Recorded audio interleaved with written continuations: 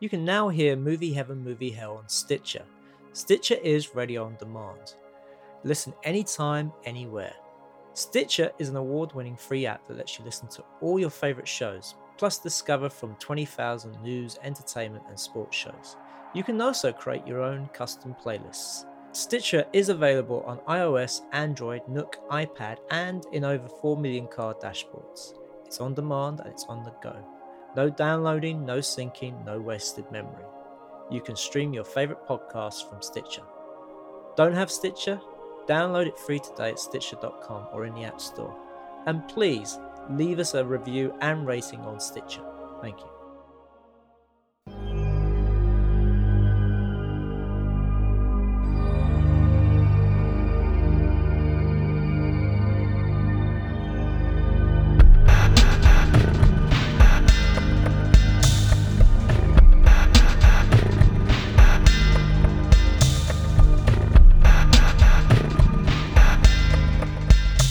Welcome to Movie Heaven, Movie Hell with me, Simon Aiken, and coming back is... Yes, and I'm Keith Isles, and we're both independent filmmakers that like to review and discuss other directors' work. And yes, you are indeed right. I am back from... I had to miss the Ivan Reitman podcast because of work commitments, annoyingly.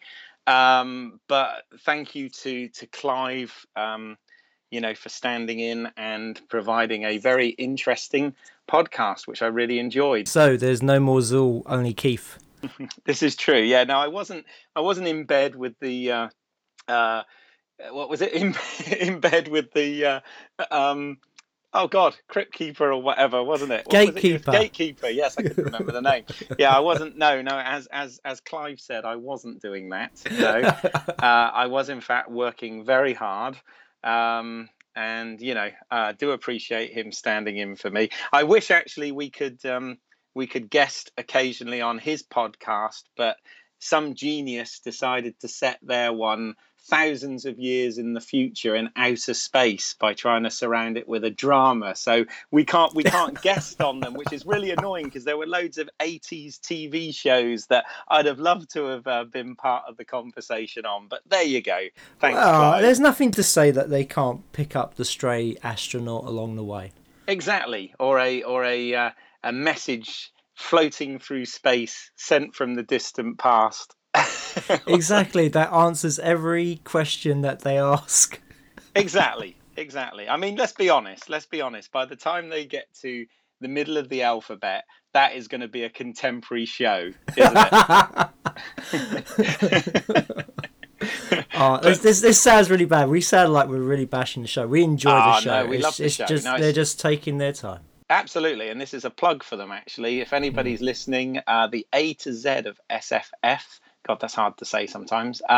Really good podcast, really interesting, and very thorough. But no, it was good. It was good to hear about Ivan Reitman, and forget some of the bits and pieces like you were saying about films he produced, etc. I mean, I'm actually more of a fan of his, again, nepotism rules, but more of a fan of his son Jason as a director, I think. But I did laugh when Clive described my favourite ever scene from Stripes, which is the bit when the guy's looking through the telescope into the ladies' showers and he says, "Oh, I wish I was a Luther," and all this, and then they walk in and that brilliant comedic timing where he throws the telescope out the window. I thought that was brilliant, and I like that scene for many reasons, obviously. But there you go. That's all right. If you're admitting you're a perv, it's fine. You're in good company. Well, yeah, I think yes. Anyway, moving on. Yes, let's move on. So Keith, who is tonight's director? Well, I mean, we're on S, and let's be honest, S is one of those where there is an abundance. We've got Scorsese, Scott, Soderbergh, Stone, Singer, to name just a few. Yeah, but I feel it's only right that we're talking about this man because apart from Hitchcock, Star Wars, the Alien and Batman franchise, it's probably the name that comes up in pretty much every podcast we've ever done from the start. And it is where it all started for me. It is the one and only Steven Spielberg, the God. Well, yes, he's a very prolific director who's made some really big films in his time. I mean, kind of at the moment, he seems to be quite happy doing like history films. Yeah. I mean, I always look at it. He's kind of has two strands with his career. You've got like his popcorn entertainment movies, which are usually action and or sci-fi adventures. So your Indiana Jones, your E.T., your Jurassic Parks, and whatever. But then he's also got these historical dramas and biopics like Munich and Schindler's List and Bridge of Spies and those type of films. So it is interesting how he does have sort of two strands to his career, if you like, as a filmmaker anyway. Yeah. I mean, for me, I've always sort of been a big fan of his popcorn films. Oh, definitely. Yeah. I mean, that's where, for me, and I think on the fourth podcast we did, or the second podcast extra or whatever, we talked about, it was one of those memory lane ones where we talked about what it was that got us into filmmaking. And I cited at the time that for me, it had gone back to fairly early childhood, pre 10 years old, certainly, that I began to become interested in filmmaking and whatever. And it was kind of, if Star Wars was the film that got me into it, I would say Spielberg was definitely the man that got me into it. And that was simply because I told the story before of how I had the making of Raiders of the Lost Ark on a VHS tape. In fact, I had that and Star Wars on the same. It was a 3-hour tape, and it was an hour of making of Raiders of the Lost Ark, that hour of Star Wars, all recorded off television with the commercials cut out. And that tape did actually break in the end because I did watch it so many times. And it was watching the making of Raiders of the Lost Ark long before I actually saw the movie, which made me sort of understand what a director did, and to see Spielberg's energy and charisma on set. And that then sort of led to, when I was looking to go to film school, obviously it was something I was going to have to self-finance and couldn't afford to go to the Californian or the New York film schools. But he actually had a piece on the Today Show where he recommended, in terms of learning the nuts and bolts of filmmaking, he recommended the film school that I ended up going to in Florida. So, he really was the man that quite literally started it for me, as well as a generation of filmmakers. I know he's inspired, obviously, many that have gone on to do great things, but but I'm one of them that's still trying. Well, yeah. What was the first Spielberg film you saw at the cinema? Oh, wow, that's a good question. I don't know. I mean, I always look. I mean, I consider myself very fortunate to have quite a wide eclectic sort of group of friends of different ages, from all sorts of different walks of life. And some of them are obviously in the business, and others are just film fans. And it's really weird because I find that for my friends that are older than me, the ones that were kind of born in the 60s or whatever, for them, the two sort of seminal Spielberg films are Jaws and Close Encounters, right? And then I find people in the 70s, sort of our generation, it's usually Raiders and E.T. I mean, it certainly was for me. And then my younger friends that were born in the 80s or whatever, it tends to be Jurassic Park and Hook. Oh, unlucky them for that one. I mean, obviously, Jaws and Close Encounters and things, I came to, grow massive affection for, but definitely, it was kind of Raiders of the Lost Ark and E.T. for me. Right. I remember with Close Encounters, I used to get a comic, Star Wars Weekly, and they always had on the back cover an advert for, a poster for Close Encounters of the Third Kind, and I never really quite understood what all that was about, if you know what I mean. So it wasn't until a few years later that I watched that. But yeah, I think the actual first one I probably saw in the cinema was E.T. I think, yes, definitely. Raiders not. For me, it was Indiana Jones and the Temple of Doom. Yes, that was the first one I saw in the cinema. Absolutely. My cousin Jimmy took me to see it back in '84, and I remember there was an intermission just after they got out of the room with the spikes. Oh, was there? Oh, wow. Yeah. Well, that was possibly a 70mm print then that you were watching at the time.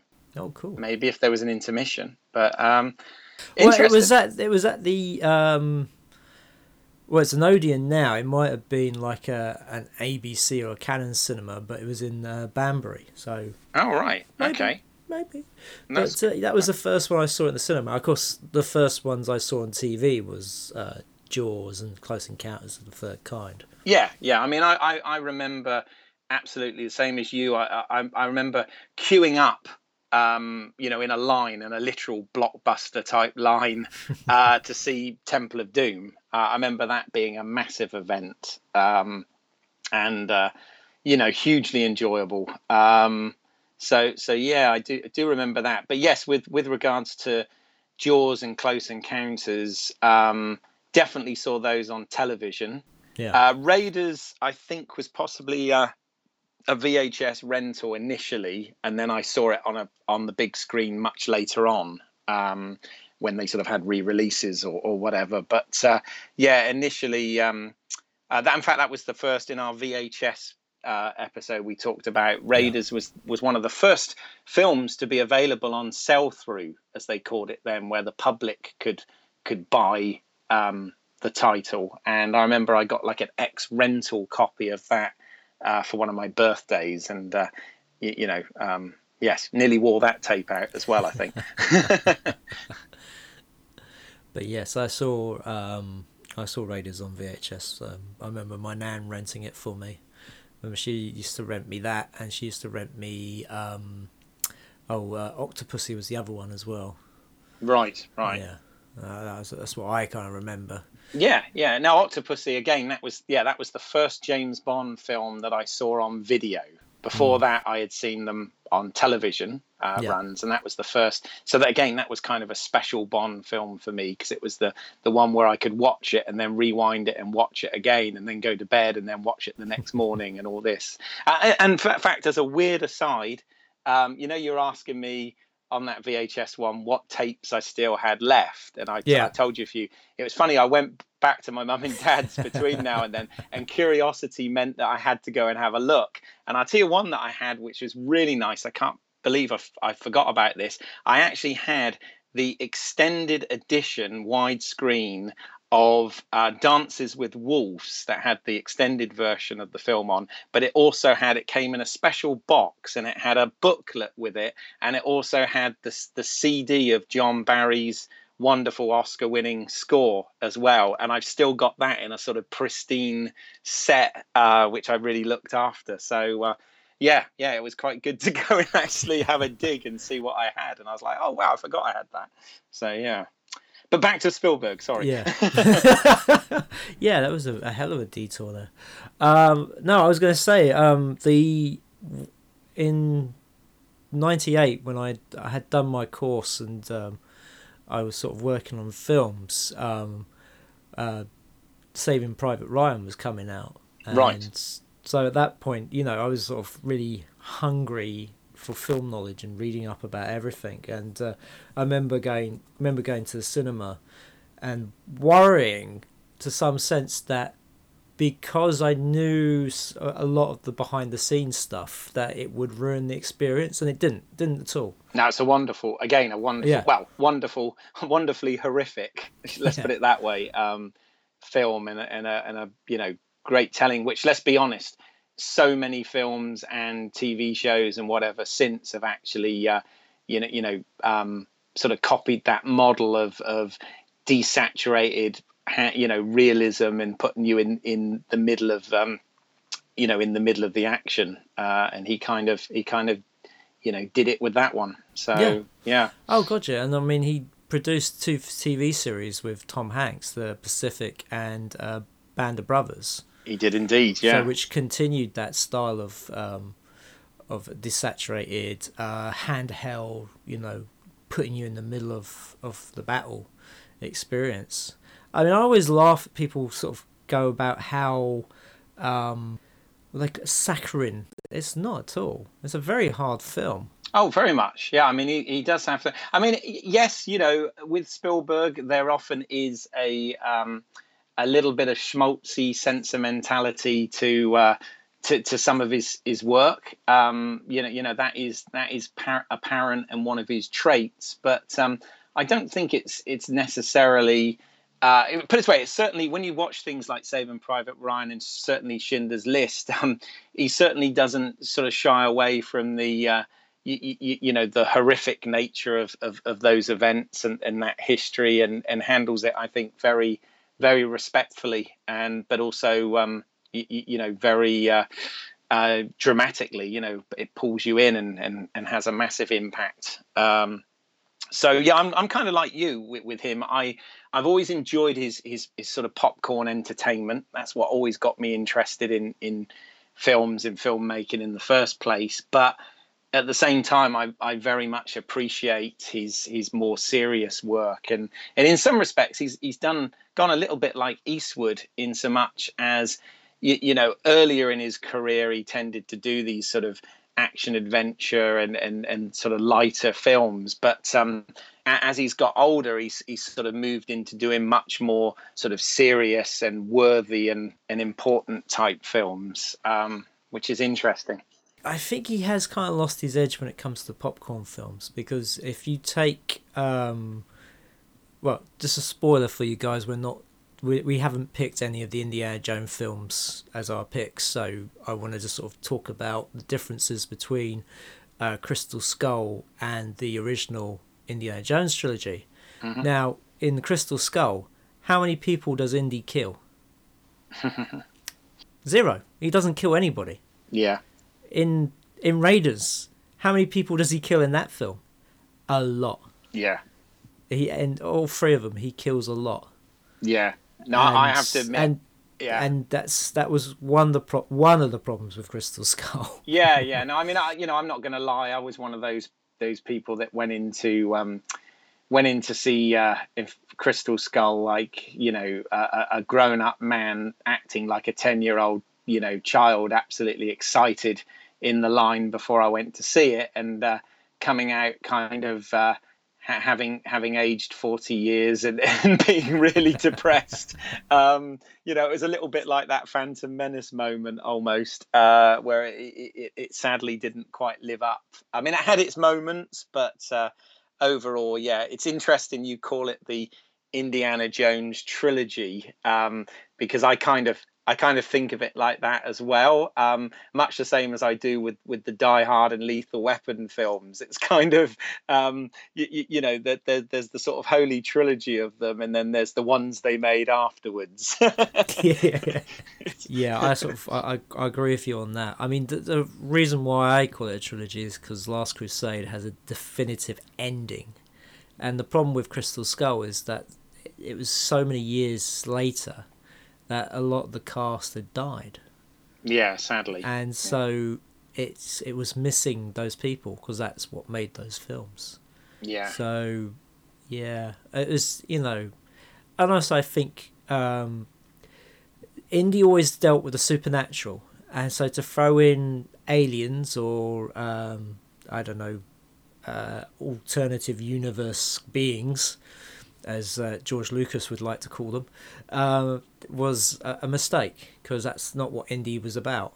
Yeah, no, I agree. I mean, and I think a lot of people, who are film fans that are of our sort of generation and whatever, are probably in agreement on that. I mean, certainly, Raiders is Oh God, people always sort of ask, what's your favorite film? And I always find that like an impossible question to answer, because there's so many, for so many different reasons. But Yeah. I remember once being sort of pushed for a definitive answer, and I did actually at the time give Raiders of the Lost Ark as the one for me, because as I said, it was the one where it all began, and it was kind of, in many respects, a perfect film right the way through, beginning, middle, and end. And even, I mean, I love Temple of Doom and I love Last Crusade, but even those don't quite live up to Raiders in my mind. Well, no, You know, because Raiders is this perfect balance of dark and light,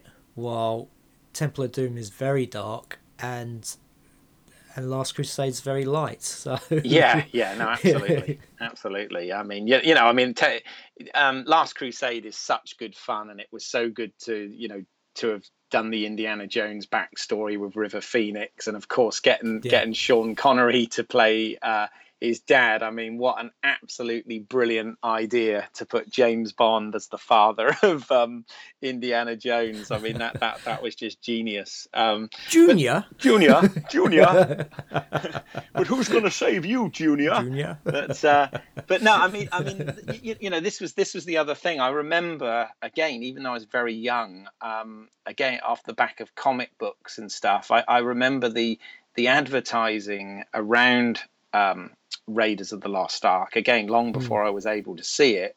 But I remember it said, from the creators of Jaws and Star Wars, comes the ultimate adventure or something, or the ultimate hero, some quote like that. And Yeah, I mean, it was such a good combination to take George Lucas, who is an absolutely great creator, and comes up with great story ideas and things of that nature, but then to put it in the hands of somebody like Spielberg, who loved those, they grew up on those B movies, and massively influenced by both Hitchcock and David Lean, and and bringing all those things together to create this and tell this story. And I could wax lyrical for forever about that. But I mean, yeah. Spielberg, he really is a master of his craft. I mean, he knows his camera, he knows his lenses. He likes to do his one shots, but he's really good at the whole storytelling process and getting performances out of his actors. And yeah, I mean,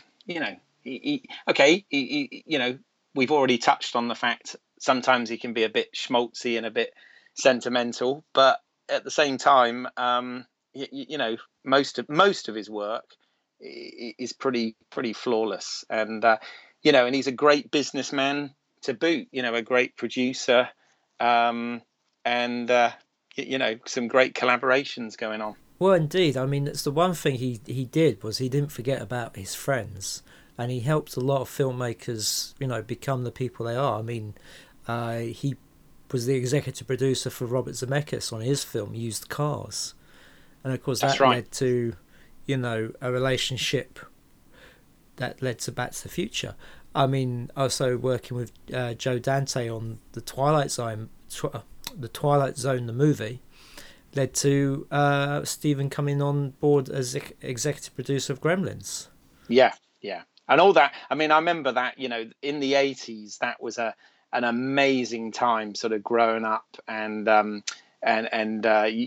seeing Spielberg's name, that Steven Spielberg presents, at the head of a lot of movies out there, and it kind of always. It always made it worked. It made me want to go and see those movies. It was a seal of quality. Yeah. When you saw his name on a poster, you knew you were in for a good film. Yeah. Oh, absolutely. No, it's great. It's great, and he's been a huge influence, and working with you look at the varied amount of work he's done as a producer as well. I mean, everybody from Clint Eastwood with some of his films, but even with Michael Bay with with the Transformers Oh God, films and yeah. things of that nature. I mean, it's not all good, but there you go. And then of course his theme parks, and he's been very responsible for a lot of what they've done at Universal Studios over the years with their entertainment and theme yes, rides. because a lot of his films have been turned into rides there. Yeah. Yeah. So amazing. And I'll be honest, I was one of the things, I said last year was a really good year for me, and I got to, do a bit more traveling and, Fright Fest, and I did the Star Wars, Star Wars Secret Cinema, and I did a load of, really cool things last year. But one thing that almost made my year complete, it was amazing, is when we were doing the BAFTA screenings, I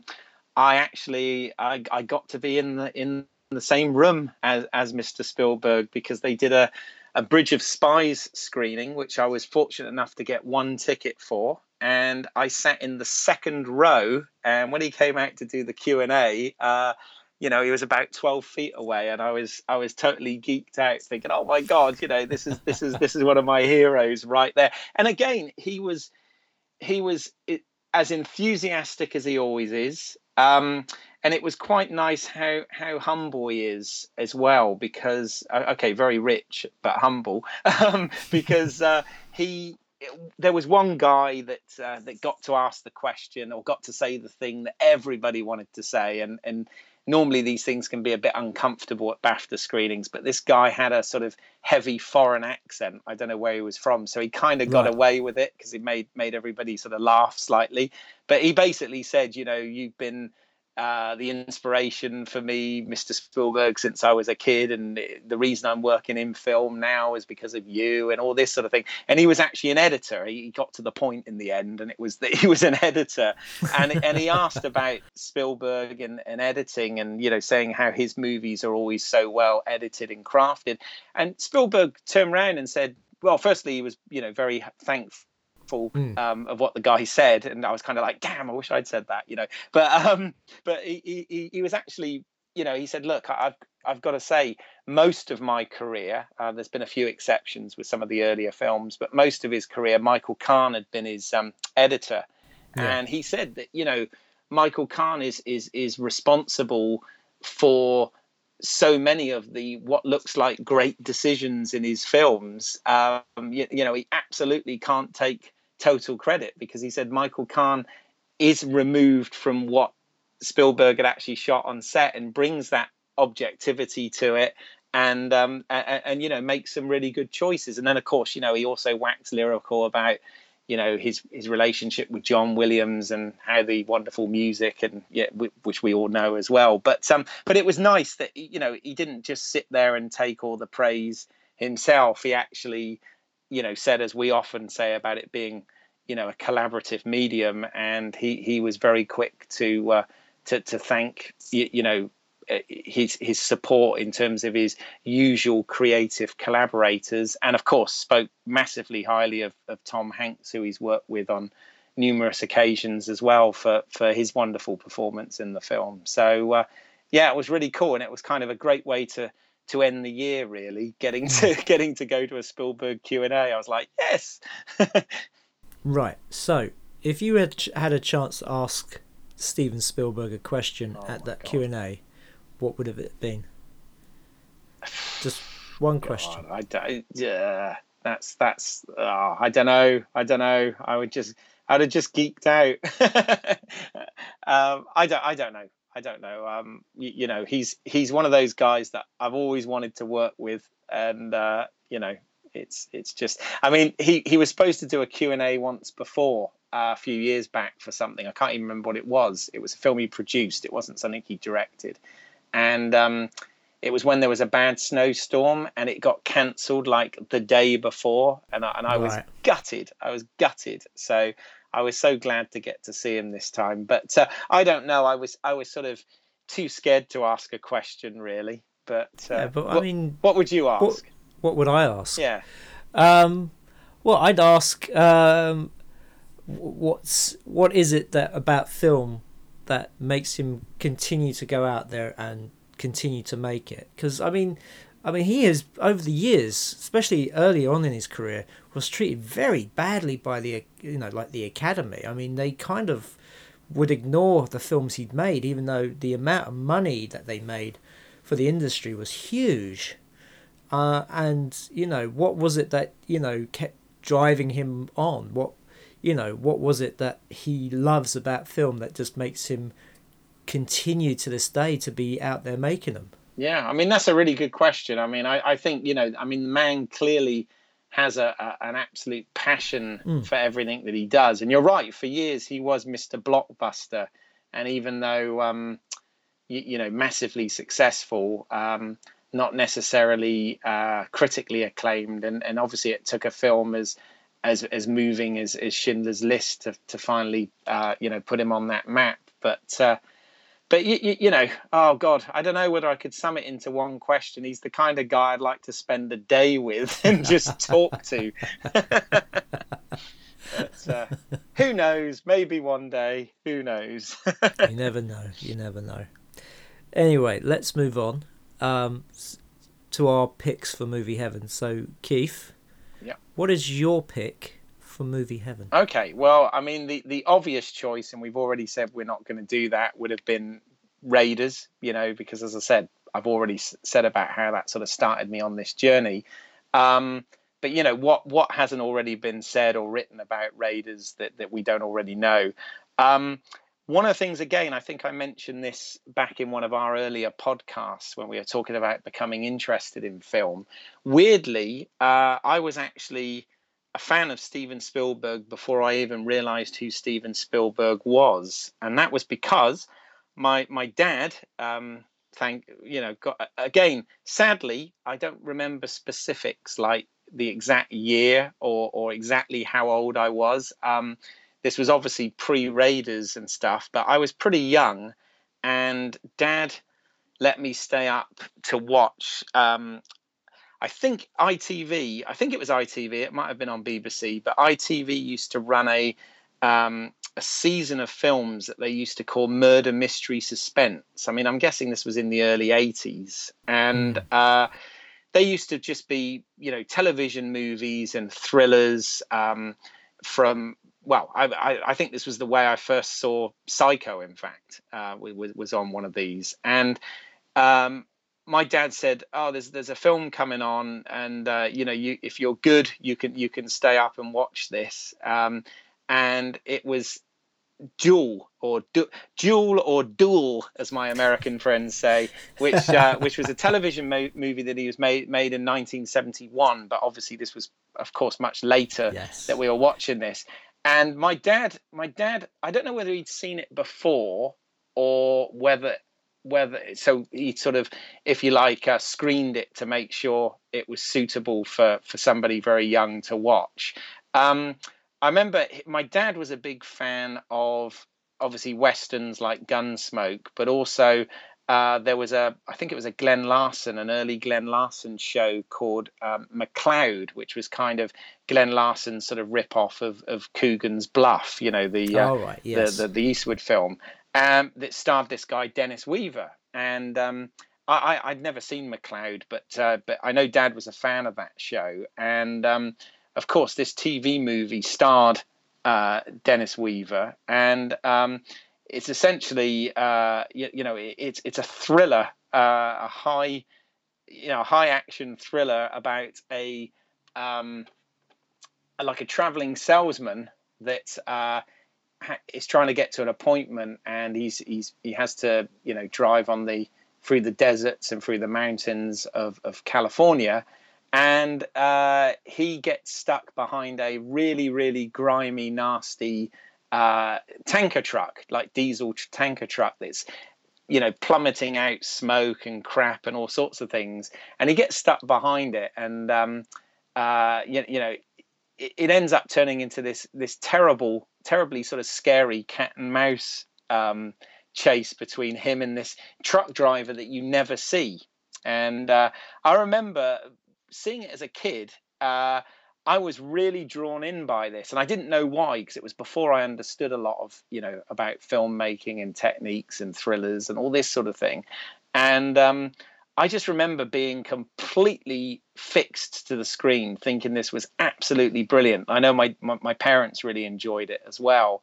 And it wasn't until years later way after I'd seen this making of Raiders of the Lost Ark, and starting to find out about Spielberg, that I discovered that this was actually his directorial debut in terms of feature films, because it was a movie of the week, television movie of the week, that was written by Richard Matheson, who he'd done a lot of Twilight Zone episodes and the incredible what is it? The Incredible I want to say Melting Man, Shrinking Man, Melting Man, and The Incredible Shrinking Man. Shrinking Man, yeah, and yes, he was a writer of sci-fi novels like I Am Legend. That's right. Yeah. He did Twilight Zone, and he did The Outer Limits. Exactly, and this was apparently a short novella type story that originally appeared in Playboy, and Universal kind of got the option for this to actually go ahead and make it into a television movie. And at the time, Spielberg was, he was like 22, so he was incredibly young. He was working at Universal. He was kind of working for Sid Sheinberg, who was the head of the studio at the time, and he had just done the first episode of Columbo. I think it was an episode called Murder by the Book, and he'd got this call about there was this film that Universal had, and he kind of approached them with a rough cut of Columbo to see whether or not he could be allowed to make this film, because to him, he read it and thought, wow, this is incredible. He kind of said it was like Psycho on wheels, which he saw this as a sort of great opportunity to tell this story. And he wanted to shoot it on location. He didn't want to do sort of process shots like many of these sort of car chase type movies, etc., were done at the time. So he wanted to shoot it for real. And I think they gave him an opportunity where he had 10 days to shoot this 73-page script. And, he made a lot of good choices. He managed to get the camera car that they used in the film Bullet to shoot some of this stuff and give it that kind of incredibly visceral, realistic movement. And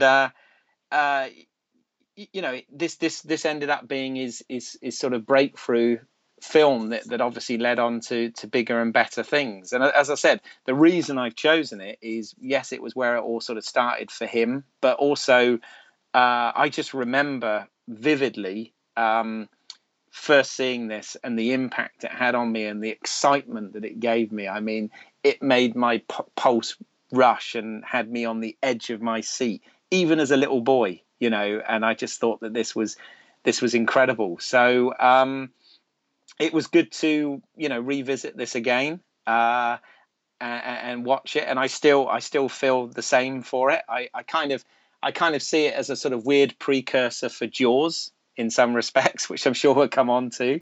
And obviously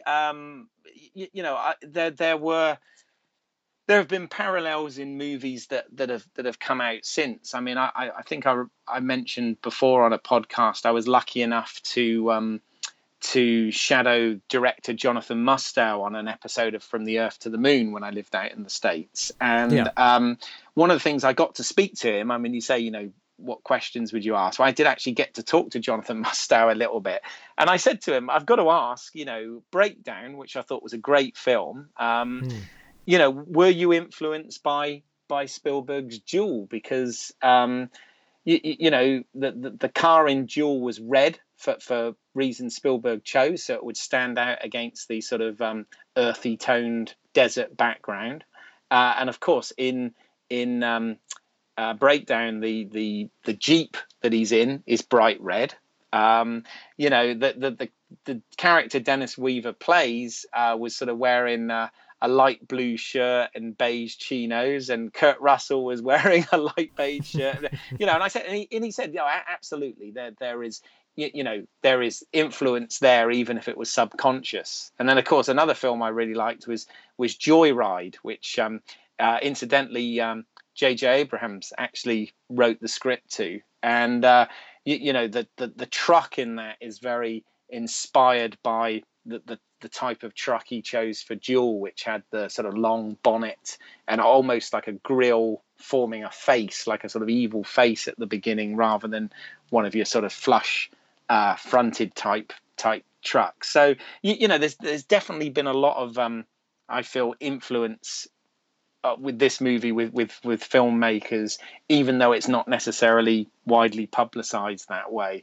Well, I think, and I'm not sure, but I know that you're correct. This was made as a TV movie, and Universal liked it so much that they actually gave it a theatrical run. That's right. And I would think that it got a theatrical run over here, especially the fact that we used to get theatrical runs of TV pilots over here. So stuff like The Incredible Hulk, Buck Rogers in the 25th Century, and there's another one I remember there being. Well, Battlestar Galactica got Battlestar Galactica, yes, as well. Yeah. No, I mean that was very vogue to do, and I'm sure. I mean, obviously, watching it on television, it would have been the theatrical version, and the reason being is he always said that it had to be extended for overseas release, because he obviously had it as a 73-minute film to fit into a 90-minute schedule on television. But it had to be 90 minutes in order to get a theatrical or TV release overseas. So no, he actually went and refilmed some bits for the TV, for the theatrical version, which was the bit where he's stuck at the train track and the truck tries to pull him into the oncoming train. That was filmed, That was filmed afterwards to pad it out. And also the introduction where you see the car from the point of view of the bonnet of the car driving through LA and then leaving the city and going through Bakersfield and going out into the sticks. That was added. Wow.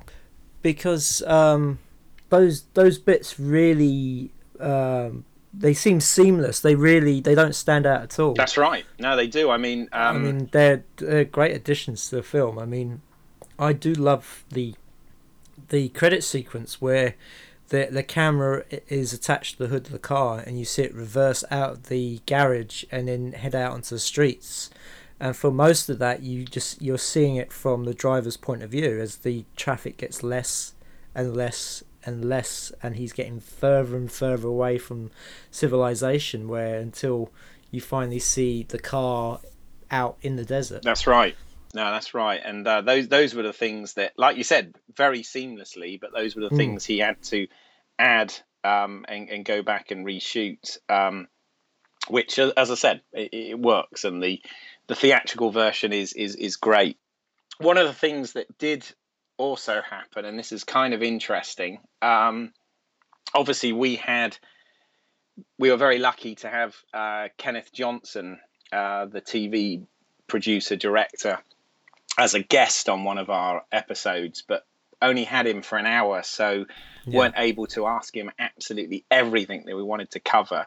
But one area that's probably not the best thing was they did actually use at the time, Universal, that had a lot of these action movie properties, would use action footage to actually put into their TV shows, to make their TV shows appear like they had, a greater budget and whatever, and they'd sort of write and do this.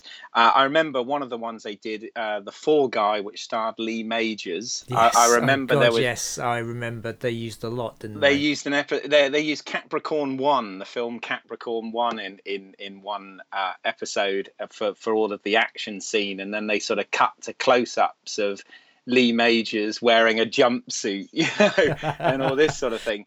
But what they actually did, Kenny Johnson, in the first season of the Incredible Hulk TV series, which I love, but I have to say this is definitely one of the weaker episodes. he'd written an episode called "Never Give a Trucker an Even Break," and what Right. they'd done is they'd used footage from Duel, and they'd actually intercut it with scenes of Bill Bixby kind of dressed similar to how Dennis Weaver was, and then they'd have the bit when the car crashes through the fence, or the bit when the truck drives through the snakes and things of that nature. They'd cut to Bill Bixby in the desert hulking out and running after the truck and things of this nature. So I know it was something that Spielberg was very upset about, and understandably. Right. And apparently beyond that, he had in his contract moving forward that Universal could never use any of his film footage in any of their television shows. So Duel was the one that did that. And I feel sad because obviously I love the Incredible Hulk and I love Kenny Johnson and his work. But yeah, this is the one controversy, I guess, that didn't get to speak to him about. But it is famous for the Hulk, as I said, taking some of this footage and incorporating it into an episode. Yeah, but you're talking about the 70s where TV budgets were very low in comparison to film budgets. Yeah. And they had to do everything in their power to create those episodes. I mean, look at Battlestar Galactica. I mean, every episode they used the same effect shots from the pilot. Oh, that's right. Yeah, they had every Cylon ship that gets destroyed, was always destroyed in the same way. Yeah. You always see the same Viper flying through the, the fire cloud afterwards. Yeah, but like I always used to say to people that sort of, I've got a soft spot for Galactica. Yeah. And people always used to say that. I used to say, yes, but the effects in the first place were amazing. They were. It's just that they overused them. But yeah, they did it with everything. No, it wasn't that. It was the fact that they didn't have any money because Lucas sued them. That's right. Yeah, that's right. And then got countersued because of silent running. But yeah, no. So hence why we only got one series of it. Indeed. Before they made that disastrous Galactica 1980. I know, which the less said about that, the better, definitely. And but they did it with all shows, even shows like Airwolf always had the same sort of helicopter attacks and inserts and stuff like that. So, I mean, Duel isn't flawless. There are a few mistakes in it. One of them, which always kind of made me laugh, was when Dennis Weaver's making the phone call in the phone box. Yes. You actually see Spielberg reflected in a young Spielberg, a 22-year-old Spielberg, reflected in the phone booth checking the script and whatever. And it's like, wow, how did they make that mistake? But, these things happen. Quite easily. I mean, a 10-day schedule. 10-day schedule. Well, I think he went 2 days over. I think he did it in 12. Okay, but, 12 days. That's still amazing. I mean, my feature, we didn't shoot. We had more time. Yeah. We did it in 18 days. Yeah. Plus 1 day of shooting extra footage. Oh, no, he's a genius. I mean, you think this is when you look at the amount of action and the amount of coverage that's in this film, even before they, added the extended bits for the theatrical, I mean, it's incredible. And then, of course, he obviously does... he has self-referenced this in a few other movies, like, for example, The Snake Lady. He ended up using in 1941, playing the same part. And also, he always says this is a little bit of a self-reference, but what he did is he played a lot with sound design on this, which, as we know, is all part of, the filmmaking process. It's as much what you hear as what you see. And he did a dinosaur roar as the sound of the truck when it's going over the cliff, and apparently he used that same roar in Jaws when Bruce, when the shark gets. Oh, you're allowed to call him Bruce. No, when the shark. Every shark in Jaws, all 4 Jaws films have been called Bruce. That's right, because that was the name of his lawyer or whatever, wasn't it? Yeah. Yes. My one and only nitpick about Duel, having revisited it and rewatched it, I think it is a pretty flawless film all round, really. But one of the things I think, and maybe it's the sensibility of today as opposed to when this was made, in the early 70s, is the voiceover. Now watching it, I don't think is necessary. I think the scene would have as much tension and work as well without the voiceover, if you know it. And that's the scene where he obviously, after he's had this sort of altercation with this truck driver, and he hasn't seen him. All he's seen is that he's wearing cowboy boots, which is genius, but that came right from Matheson's script, apparently. He gets run off the road and he goes into a bar to sort of freshen up and whatever. And when he comes out, the bar is sort of filled with men wearing brown cowboy boots, and he suddenly and the truck is parked outside. Yeah, the truck is parked outside. That's the first thing. The reveal. Sees, yeah, sorry. You see the truck. It's a wonderful sort of tracking shot with him right the way from the bathroom, right the way out, and then he goes up to the window and the truck's there, and it's like, oh my God. And then he looks around, and absolutely there's all these guys in the bar kind of giving him the evil eye, because he's a sort of suit from out of town, and they're all like cowboy country types, and they're all wearing the boots, and there's this awful bit where he's there like sort of freaking out, as you would, as an everyman would, I feel. They do it with a Dennis Weaver voiceover, which he does really well, but looking back on it, I was like, it would kind of work without that, I think. And I mean, what about the voiceover when he's in the car? Because there's a bit of voiceover in there is. I mean, there's bits where he talks to himself, which is fair enough, because we all do that. But you're right, there are some voicey bits which again don't it's being massively nitpicky, but maybe they're not necessary. But Dennis Weaver in this, I mean, Spielberg wanted him because of his wonderful performance in Touch of Evil, and that was why sort of Spielberg was a fan of him, and wanted to use him. And I think he does such a good job of being that sort of every man thrown into the extraordinary circumstances, a bit like Kurt Russell does in Breakdown. It's you really kind of feel for the guy, and you're totally with him, 100% with him throughout. So if anybody's listening to this that hasn't seen Duel, and it's funny, I find that quite a lot of people haven't seen this film just because it's not one of the Spielberg really well-known ones, and you can get it on it is available on DVD and also Blu-ray now, I think.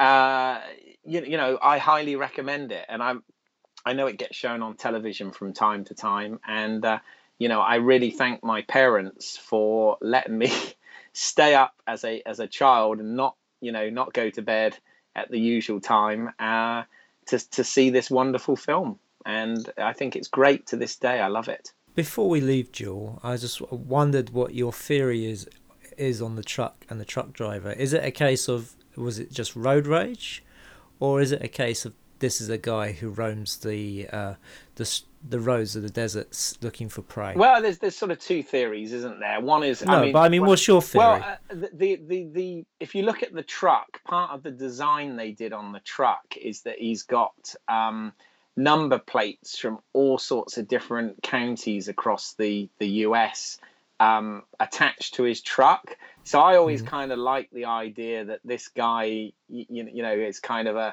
an evil warrior or whatever that goes around and plays this game across the states, and tries to get his prey. I don't know. I kind of like to look at it that way. I mean, maybe that's the sort of dark side of me, but absolutely, it could be seen as a simple case of road rage back in the days when road rage wasn't really known, right?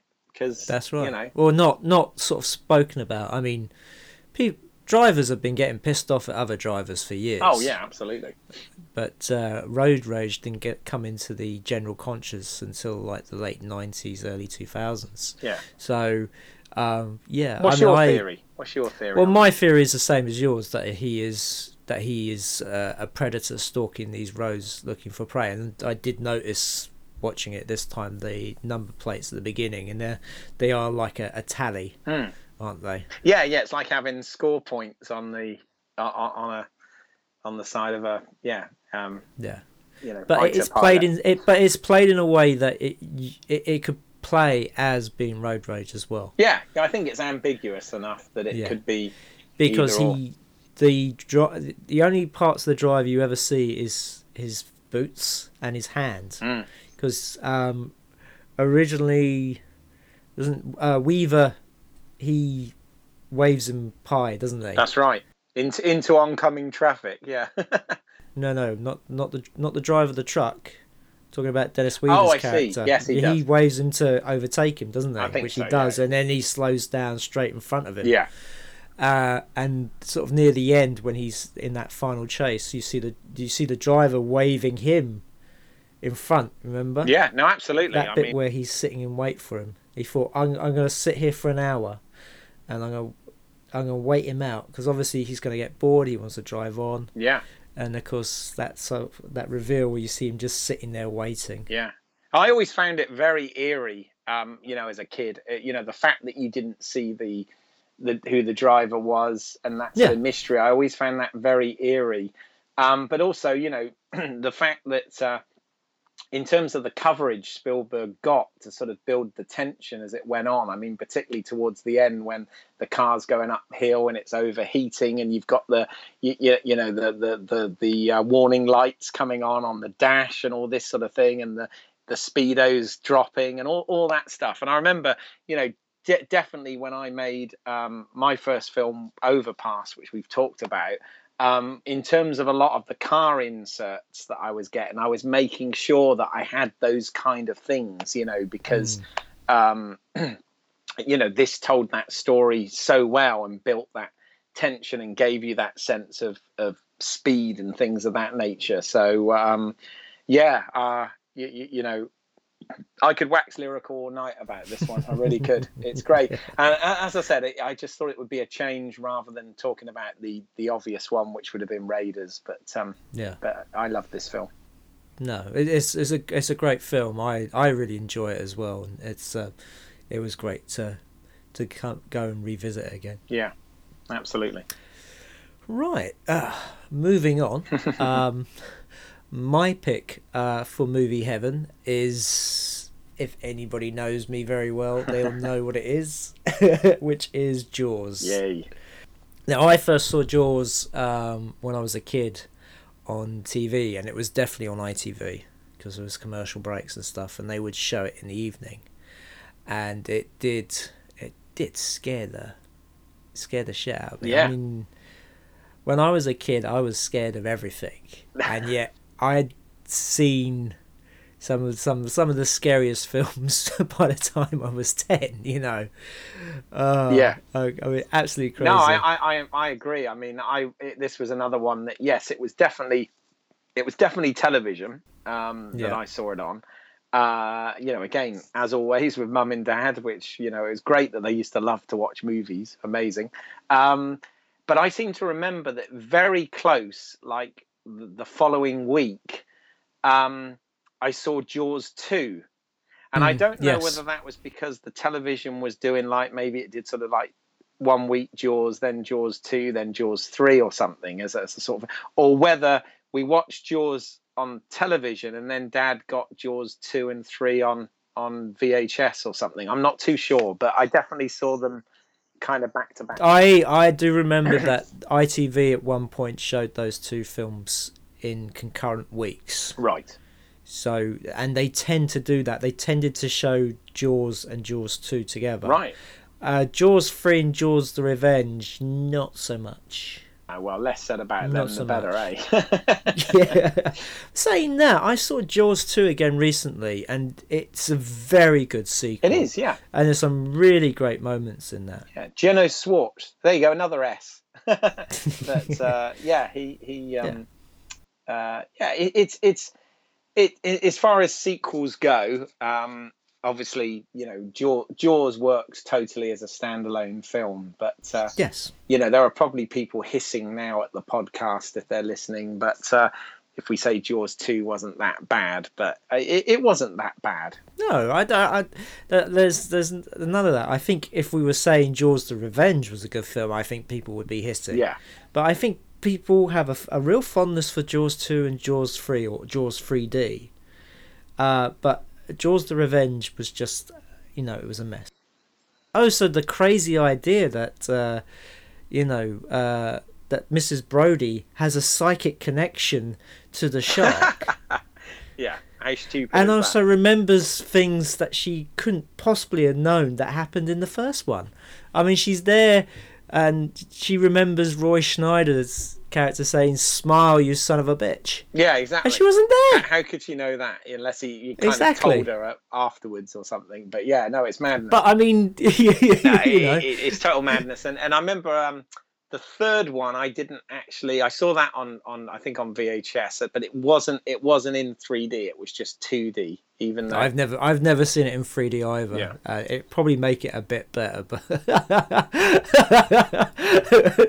that's fun. I mean, great story. When I went to Orlando for this horror convention there, Spooky Empire, they had Jason Mewes there, and the hotel had a swimming pool, and they actually showed Jaws 3 in the swimming pool. Oh wow! Okay. So you could float there and watch it. I got there too late, but I heard this from other people, and Jason Mewes was watching it, really into it, and then so when the shark explodes, he punches his hand up in the air. And then when he saw the dolphins jumping up, he started doing the old rock symbol with his hand.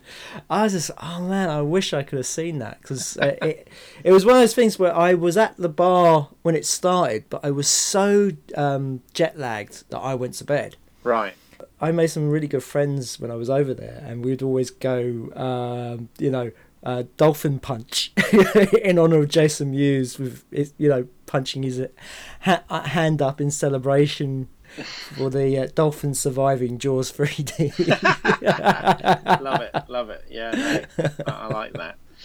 Yeah, cool. But well, for those who don't know the story of Jaws, and I'm sure there's not many, it is about a shark that decides to terrorize or to feed off the local inhabitants of this island, and Chief Brody is joined by Hooper and Quint to destroy the shark. And it's a film of two halves. It's one of these films that as a screenwriter you can sort of analyze really well, because you have your beginning, so you have the first attack by the shark, and then the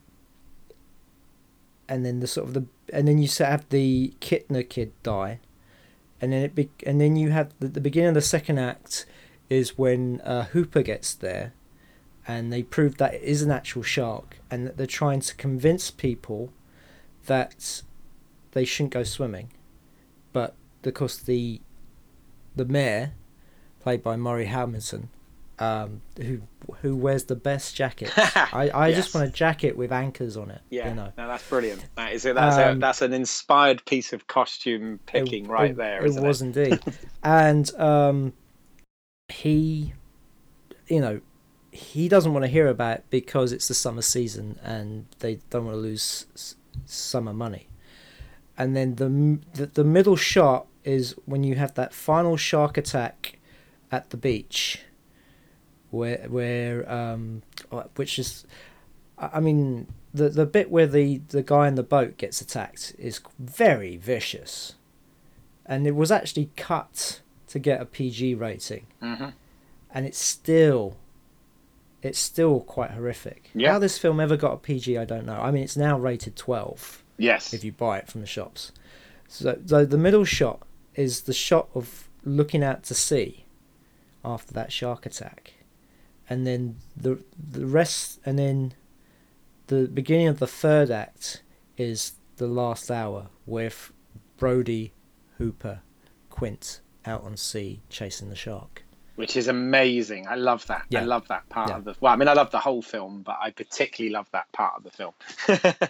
exactly. I mean, it does a great job of setting everything up. So it sets up this, this monster that's out there, ready to strike, and you never know. You sets up the main characters. You know that Brody is, he's the chief of the island. He feels responsible for everything, even that he knows what the right thing is to do, but he's convinced not to do it originally, and then he still does everything in his power to try and convince others that the threat is still out there, where they don't want to believe it. They feel their livelihoods are threatened if they close the beaches, and hence why they sort of, they rather want to believe that the threat has been taken care of, that tiger shark that was caught was the real predator and not this massive great white.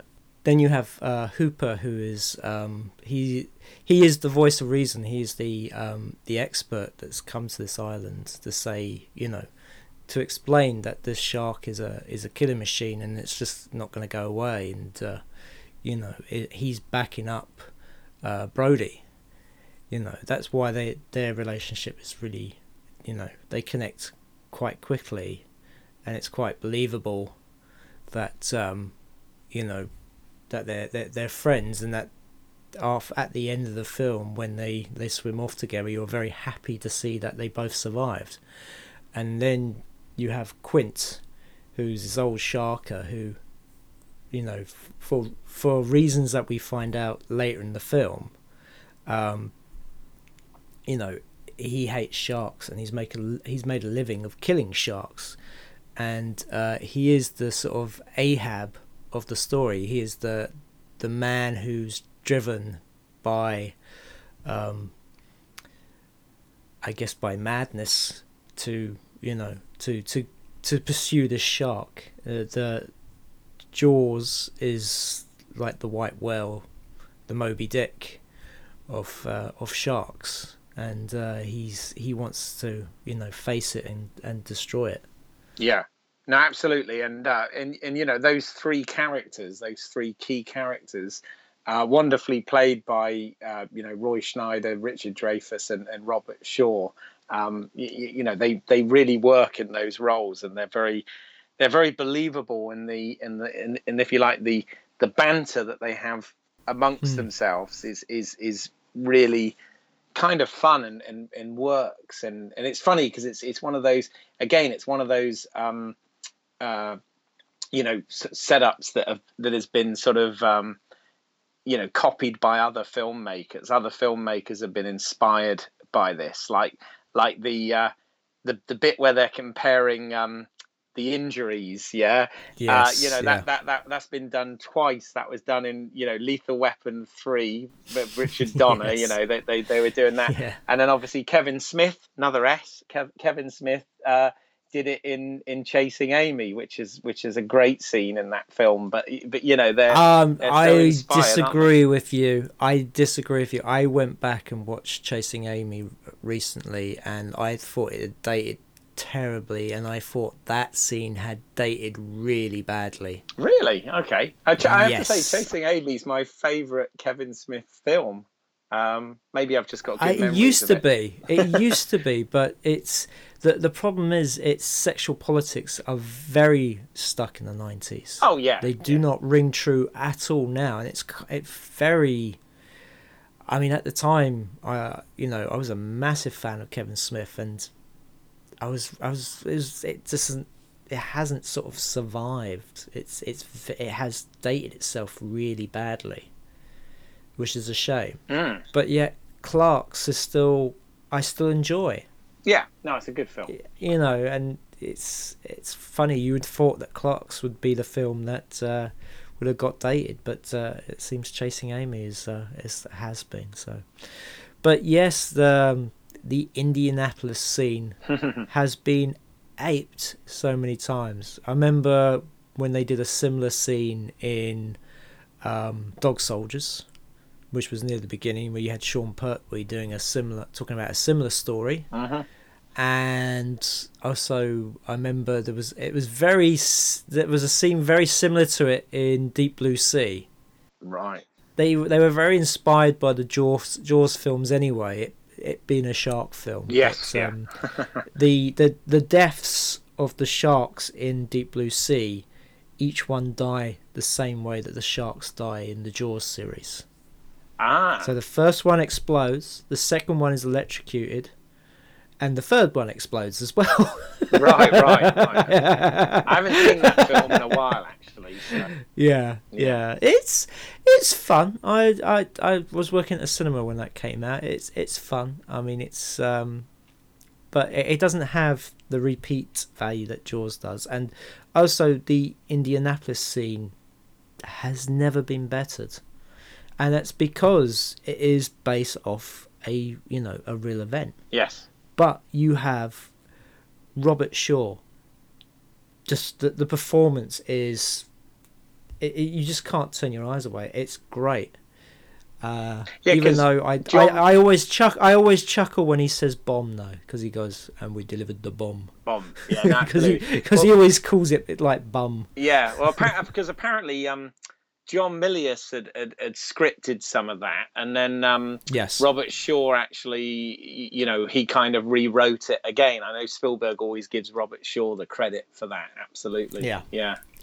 Well, what the story was, and this is on the making of documentary, was that John Milius had that Spielberg felt that it should have been a bigger speech, and one of the original writers, whose name I can't remember because he's not credited, but he is the one who wrote the back of the scripts, he just left it as a paragraph. He thought that less was more. And so he did go to Milius, and Milius wrote a massive speech. And Robert Shaw said, well, this is fine for John Huston. John Huston could deliver this speech, but I don't think I can. Not it the way I would do it. So that's right. It was Howard Sackler, wasn't it?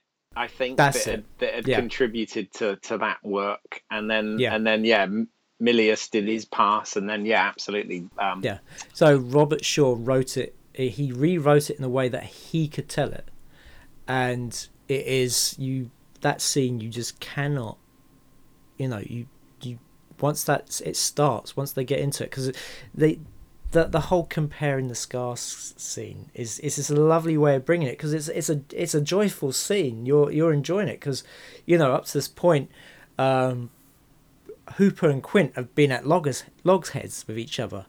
The whole Robert Shaw's a working man while Hooper comes from money, and it's like a battle of classes, and there's sort of this sort of one-upmanship between the two of them. They can't really see eye to eye, but there's one sort of bonding moment where they're comparing scars is great. And then just and Brody, who's kind of been left out. I mean, I do love the bit when he lifts his shirt up and he looks at his appendix scar and decides not to say anything because it's not manly enough. But he asks about the scar on his arm, and that just leads into the story, and it's magnificent, and it's a great piece of writing, and it's a great performance, and it's shot so well because Spielberg just lets the scene happen in minimum shots, and the performance just plays out, and you just cannot keep your eyes off it. It's great. I mean, Richard Dreyfuss says in the making of documentary that those reaction shots they got were real because both of them were transfixed by that performance. Yeah, well, I mean, this is one of Spielberg's skills. Is the man definitely knows when to keep a shot wide and when to go in for an extreme close up. He's very selective with his blocking and how he does stuff like that. I mean, again, Jaws is a great example. The scene on the ferry near the beginning. I mean, when you think about that, he goes from, because you've got the background perspective moving the whole time with the journey, but he goes essentially from the wide shot, and then he has them sort of walk into their close-ups, which is amazing when you look at that. It's like it's all blocking. Yeah. I mean, It's a trick that Spielberg has used, from that film onwards. Yeah. I mean, he very much loves using his what people refer to as one shots, and he will move the actors around so that the shot will change, so there isn't a cut, but you're getting a wide shot that leads into a close-up or a medium shot. Yeah. And it's just through the blocking. And it's really skillfully done because you don't notice it. No, you don't. It appears to be very natural. Yeah, no, it always serves the story, and you're right. It's not showy. It doesn't draw attention to itself. But when you go back and study it, you realize, that's actually really good. So no, I agree entirely. Well, the other thing as well is that because the shark wasn't working, there's no fact that they had a lot of problems because they were filming on the sea. And seawater and mechanics, they're just two things that just don't gel very well. I mean, look at what happened with Waterworld. Yeah. I mean that became they had to pour so much money into it because of the problems they had filming on the sea. I mean, they had the main set sink several times on them, and so the amount of money that costs them just to bring that back up, to recover it was a hell of a lot. Poor old Costner. I liked what he was trying, but But the thing is, though, poor old Spielberg, because what was going to be, I guess, an 8-week shoot turned into, I don't know, I think it was months, wasn't it? Yeah, well, I mean, this is one of those, I know we've discussed before, some of these films where from a production standpoint, they can be like a bit of a nightmare, but the film can end up being like a masterpiece. And this is definitely a prime example of that, isn't it? That brings me to my point, because the point is that because they had time in between shooting, that they were able to go over the material and work on it. If they didn't have that time, I don't think we would have had the Indianapolis scene be so good. You wouldn't have had the actors bonding so well, and they were able to bring their own stuff. I mean, the scene with Brody and his younger son, the bit where he's mimicking him at the table, that wasn't in the script. That was a case of that Roy Schneider was just doing this at the table, and the little kid was copying him, and he brought Spielberg over and he said, "Look, watch this," and he did all these movements, and the kid just copied them, and they said, this would be great for a scene, and Spielberg went yes. And it's it's one of those moments that everybody remembers from the film.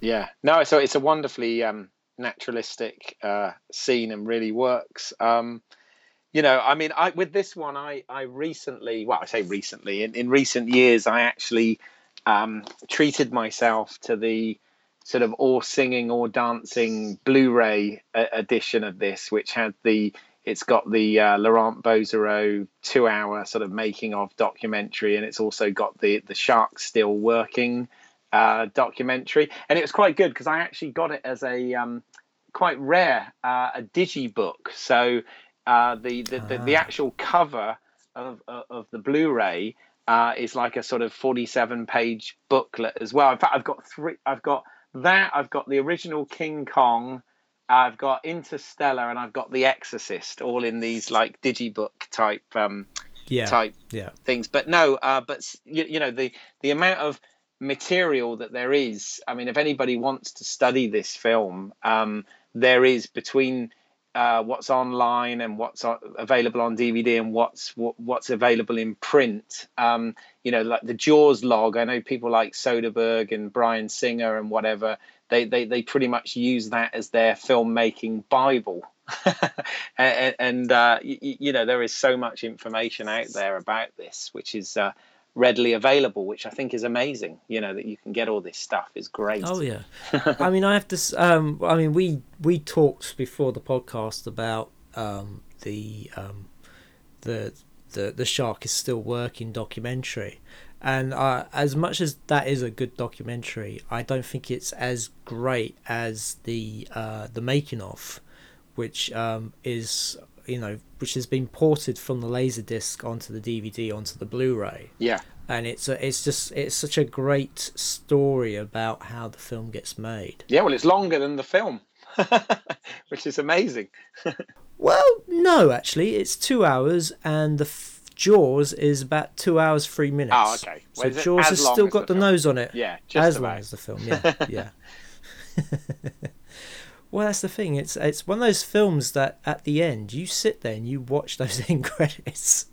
I watch them every time. I mean, thankfully they're short and they're playing on top of, of an image. But you kind of have to sit there and go, whew, because it's an intense experience. Even if you've seen it so many times, it's a very intense experience. Well, that last, I mean, like the last 15 minutes of the film is just so tense, and again so edge of your seat. I mean, it's like that. Well, the same thing we were talking about with Duel. It really works, and just he absolutely has you during that. I mean, I remember with the TV screenings when I was a kid. The thing that always made me jump was, and I know it's the sort of thing he went back and reshot, was the head coming out of the hull of the boat. Exactly. Scene. I tell you what, I was around some friends, and we were watching this on Blu-ray, and we were with people who had seen it, and there was a few people who jumped at that, and it still gets people. Yeah. It's still a great jump, and it's just the timing of it is just, it's perfect. In the documentary, he was saying that originally people would get a massive scare out of Rob Schneider. He's throwing the blood and the guts out, and he's going, yeah, you come down here and throw some of this shit, and of course the shark comes out, and they used to get a big shock. But because he said he was greedy for scares, he went back, reshot the head coming out. And the thing was, people didn't jump so much the second time because he got them to such a point that they were convinced the shark was everywhere. Yeah, yeah. And I tell you what, I just to say, there's a moment in Jaws 2 which was exactly like that, and I thought worked really well. It was the bit where Chief Brody pulls up and he sees a bit of the boat that exploded near the beginning floating in the sea, and you can just sort of, the point of view is actually from the water looking up at him, and you swear to God that the shark is there and it's going to get him. Mm-hmm. And it's such a tense scene, it really is. Yeah. And I have to say, that's what I say, Jaws 2 is actually, it's a very good sequel to it. I mean, not the same level as the original, because you don't have, well, for a start, Richard Dreyfuss didn't come back, and so you had a lot of the original cast. Mm-hmm. And the idea of the sailing boats being chased was actually a very good idea, and I think it equally works as well as the first one for scariness. Yeah, I mean, I need to revisit it. I haven't. I'll be honest, I have not seen that in some years, to be fair. So I know I used to have it. Again, we talk about our love of VHS. I remember that the first two Jaws films were available from CIC Video, which was kind of Universal and Paramount's video arm, and they were in matching. Right. That they both had this sort of sea blue cover, and they were in matching spines. And I remember I always had them. They were always in my collection, Jaws 1 and 2. Yeah. And of course, the tagline's amazing. Just when you thought it was safe to go back in the water. I mean, that's brilliant, isn't it? That's genius. Yeah. Yes, well, but the original is a great film, and I mean, I am wearing the T-shirt right now. Oh wow! Okay, we're doing this, so good for you. Good for you. I'm liking it. So no, that's really cool. I'm really glad you picked it because it is one of his films that is a masterpiece and deserves to be talked about. So I'm glad we got the opportunity on that one. Indeed. Well, I mean, the thing is, the difficult thing with Spielberg is there's a lot of films we could have talked about from Movie Heaven. Yeah.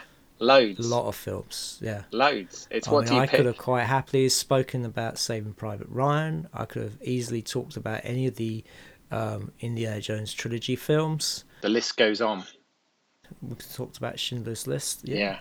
No, it's hard. I mean, it's interesting. You know, we've kind of picked these more sort of, you know, popcorny type films, as we put it. But you know, I look at it. There's so much out there written and said about Spielberg that I always think, particularly with things like these, you've just got to make them.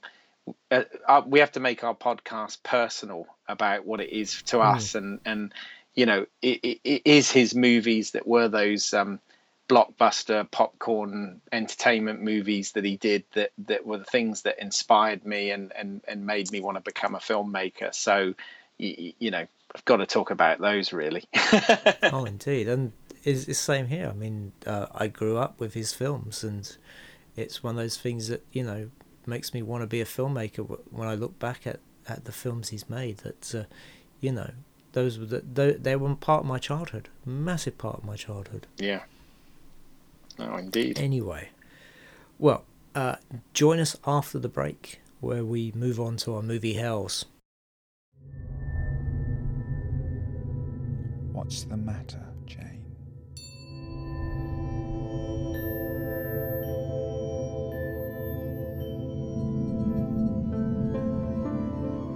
It's kind of hard to explain. I can't put my finger on it, but there's definitely something wrong.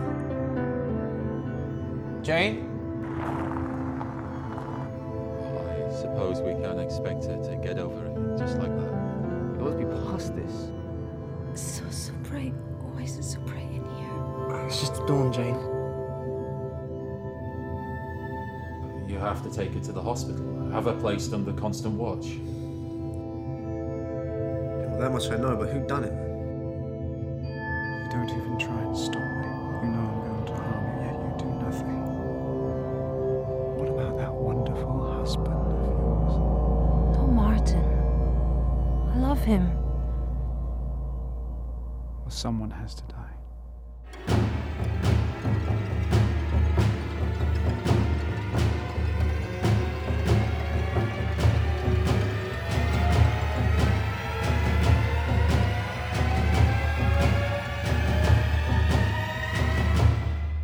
Blood and Roses. Available now on Amazon.com, on DVD and video on demand. Kane, a stone-cold assassin. 3 men, Corbin Taylor, Zeke Jones, and Jesse Williams, were held for questioning by Marshal Gazer. His revenge will be swift. Ain't you the law around here, Sheriff? Nowhere to run, no place to hide. Jesse, you ever meet Kane? The new violent and bloody horror short from director Mike Tack. Red Wolf Pines. Is that what you told Luke? He died like the dog he was. Starring Keith Isles as Kane. That bastard ain't gonna find us out here. Available on YouTube and official website www.apocalypticconservatory.com. Red Wolf Pines. Rated R for rowdy.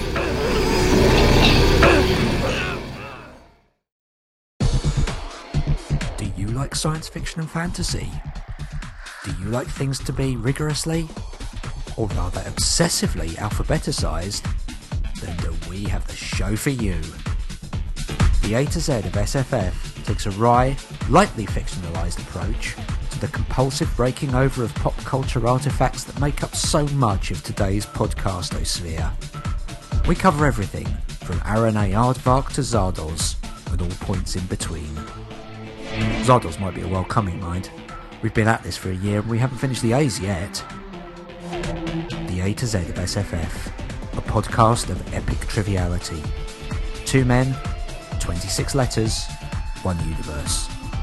Search for us on iTunes or your favourite podcast app as the A to Z of SFF, or check out our website, the A to Z of SFF.com. So, Keith, what is your pick for movie hell? So we're back from movie heaven, trailers, movie hell.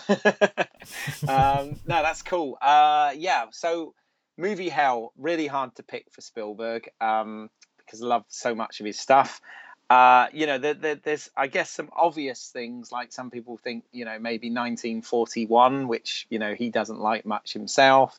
And obviously we've already talked about Indiana Jones and the Kingdom of the Crystal Skull, and Hook wasn't a great film, and there's all these ones. But again, I've made it a bit personal. I have chosen to talk about, and it's loaded, I'm afraid, but I've chosen to talk about The Lost World, or The Lost World : Jurassic Park, which he made in 1997.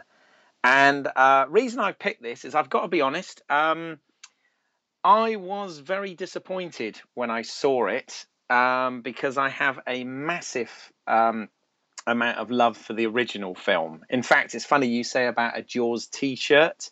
While I'm sat here on my desk, which I've had now, oh my God, 23 years or whatever it's been, I have a mug on my desk that I use kind of as a pen and pencil pot nowadays, rather than for tea and coffee.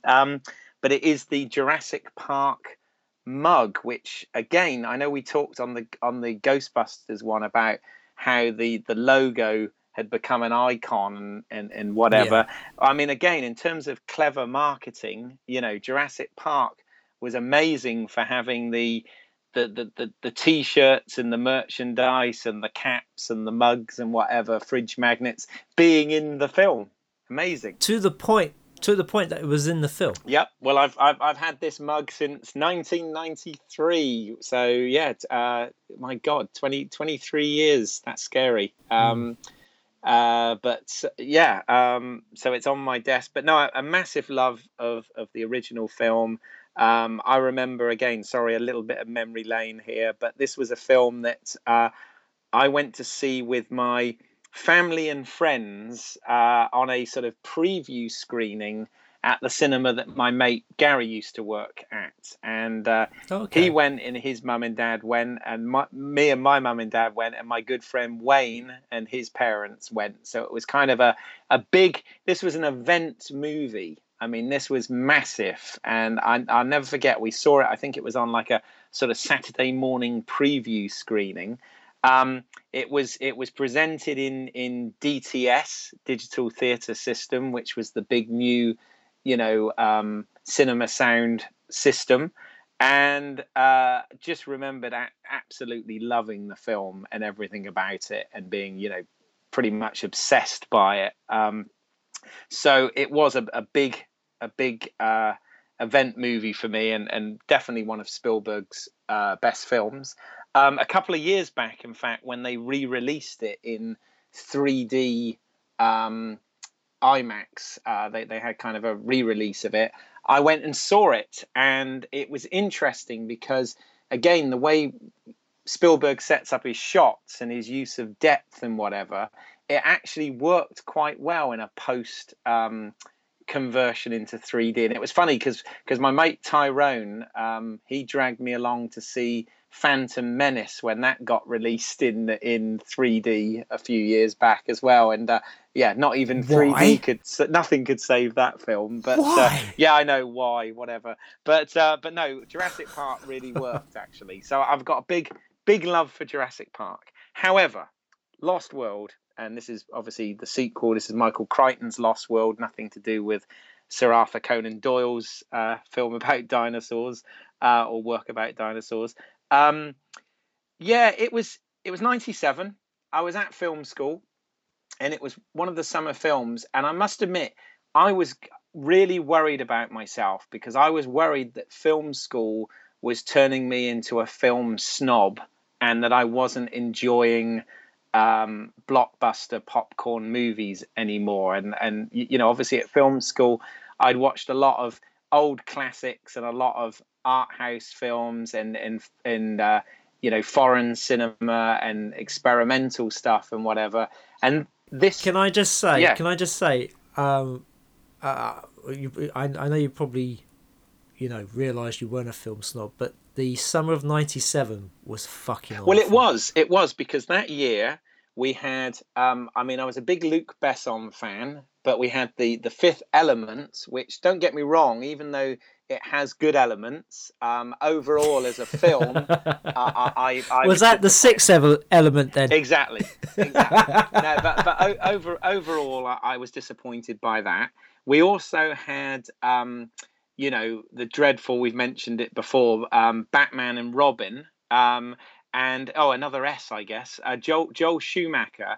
I'm one of the few that I actually quite enjoyed Batman Forever, and I didn't have a big problem with that film. I know some people have, but Batman and Robin was one of the cases where I nearly walked out of the cinema because it was so bad and so awful. So we had that, and we also, Jan de Bont had done Speed 2 Cruise Control, and even though that had the lovely Sandra Bullock in it, again, the original Speed is one of my all-time favourite action movies, but that film was bad. So it was one of those summers where all of the summer blockbusters, Lost World included, I came out of the cinema pretty disappointed with, and you're right. As years have gone by, I realised that I hadn't become a film snob. It was just a particularly bad year for summer blockbusters that year, or at least in my opinion.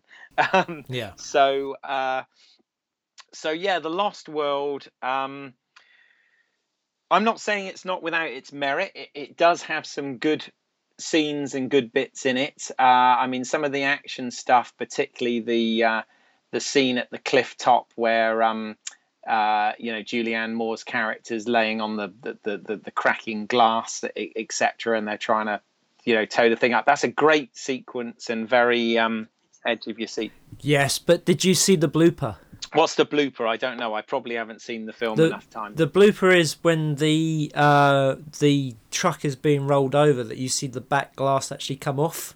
Oh right, okay. The back glass that she falls onto. Right. So actually, it's actually when it's doing all that.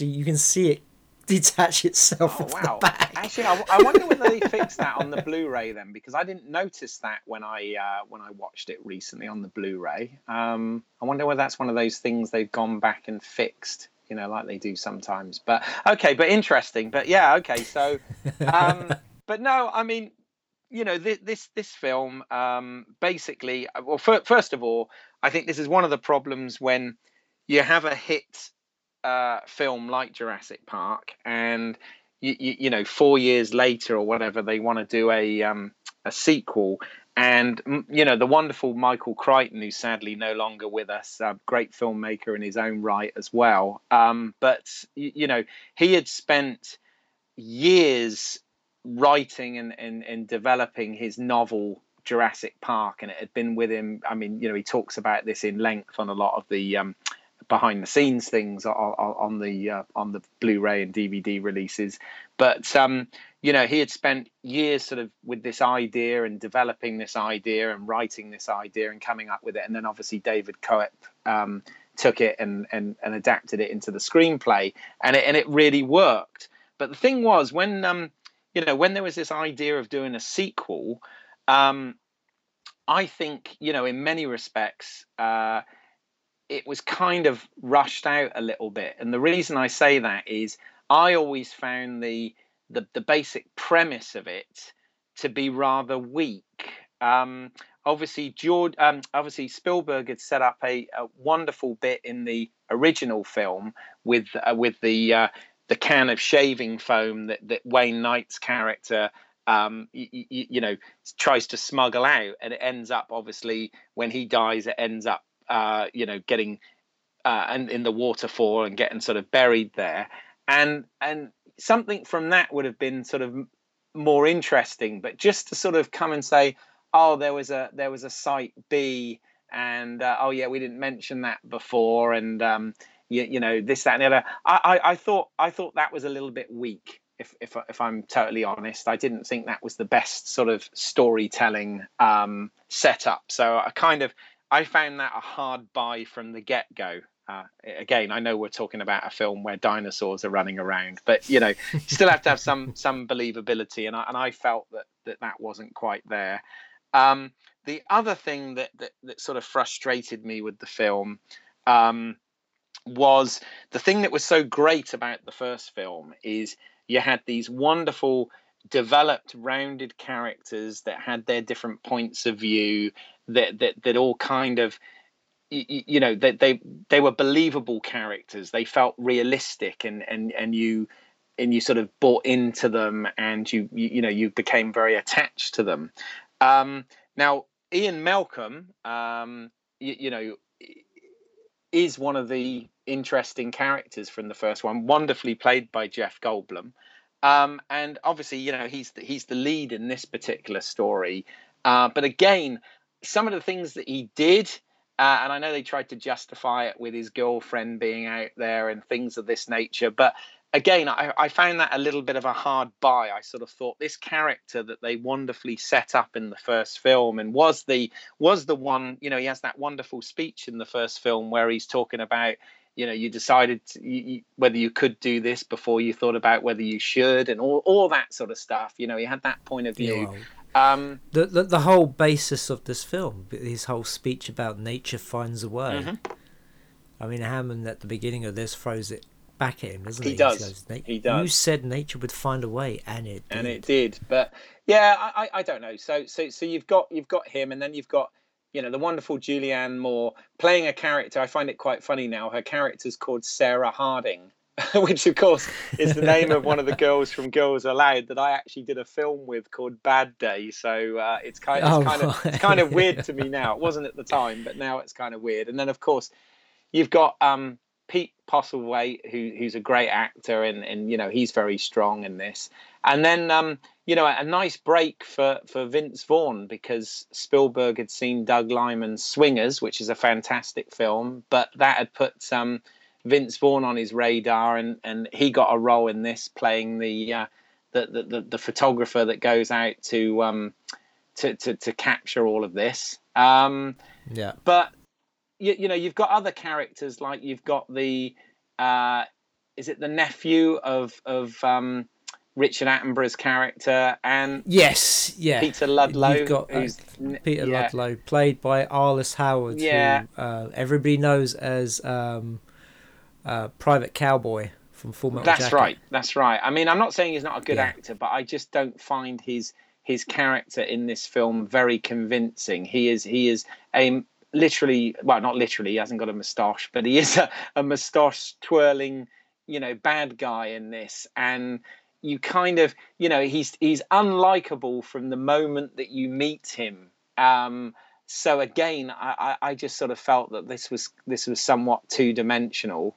And then, definitely in terms of special effects and visual effects and dinosaurs and whatever, yes, this is a leap from the first movie. I know it's got like 3 times as many and all of this sort of thing, but I just thought that the story and the characters let it down and took away from the impact that the original had. Again, this is all just my opinion, but this is how I felt about it.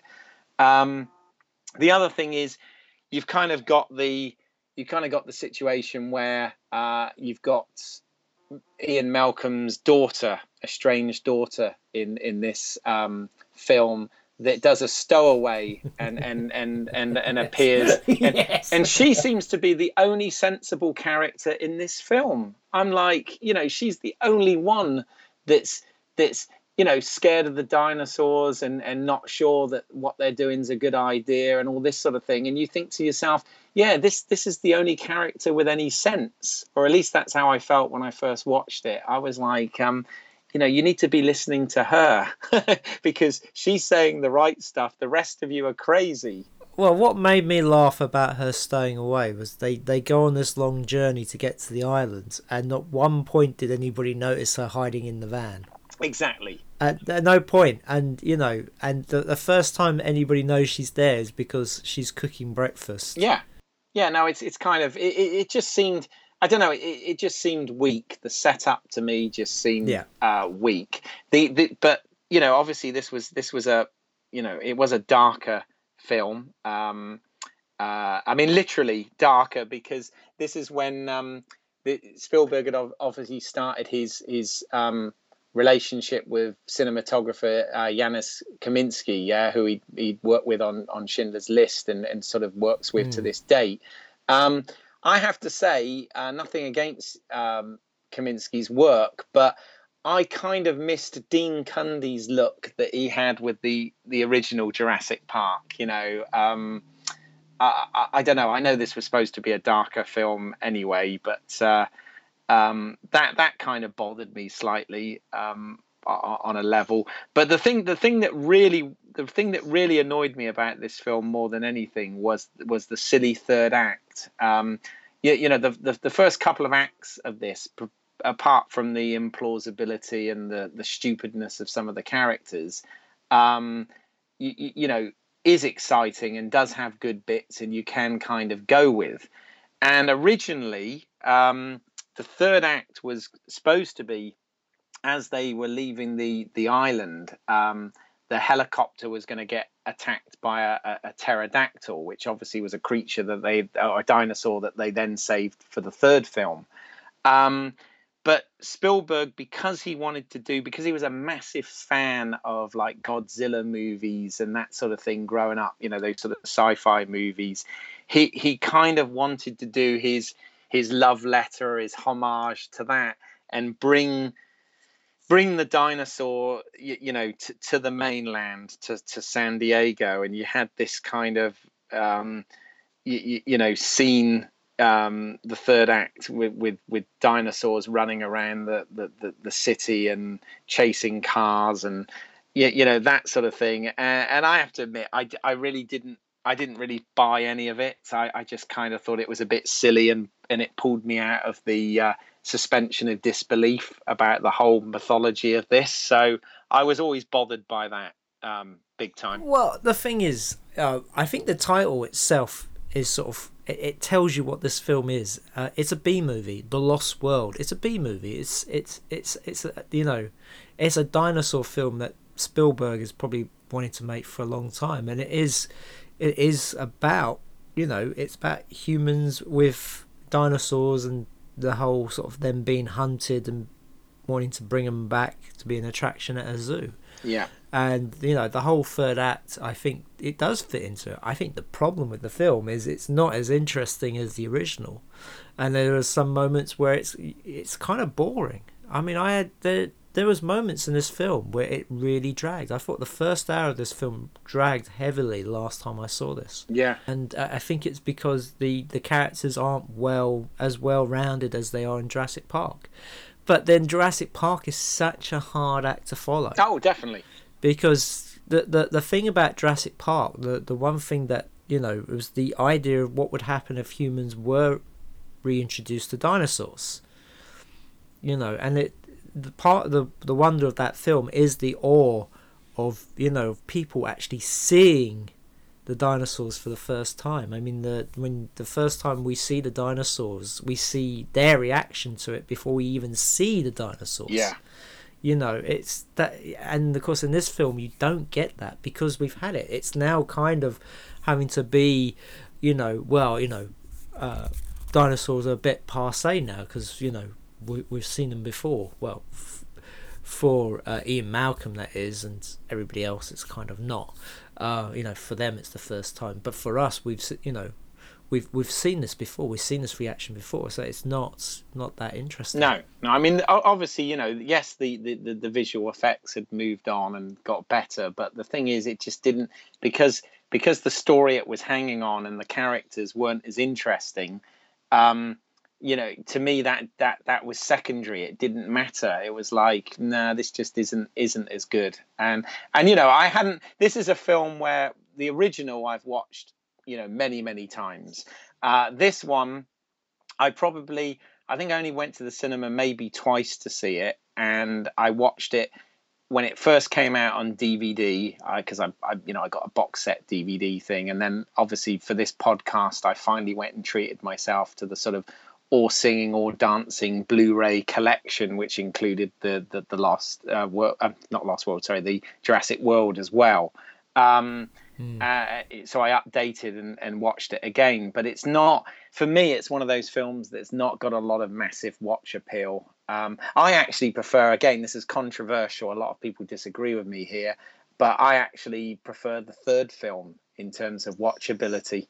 Oh fuck no! Fucking hell no! Okay, well, no. Go see The Doctor now. That film is awful, absolutely awful. I mean, the fact that you have a raptor go, Alan. Oh yeah, that's like what? Silly. Yeah. No, I forgot about that. Yeah. I mean, I think the problem with the sequels has always been trying to get the main characters from Jurassic Park to go back. Yes. And they have to come up with some way of doing it. And I think the third one, absolutely comes out with the most ridiculous one. It was nice to see Alan Grant back, though. But I mean, it was just a waste, absolute waste, and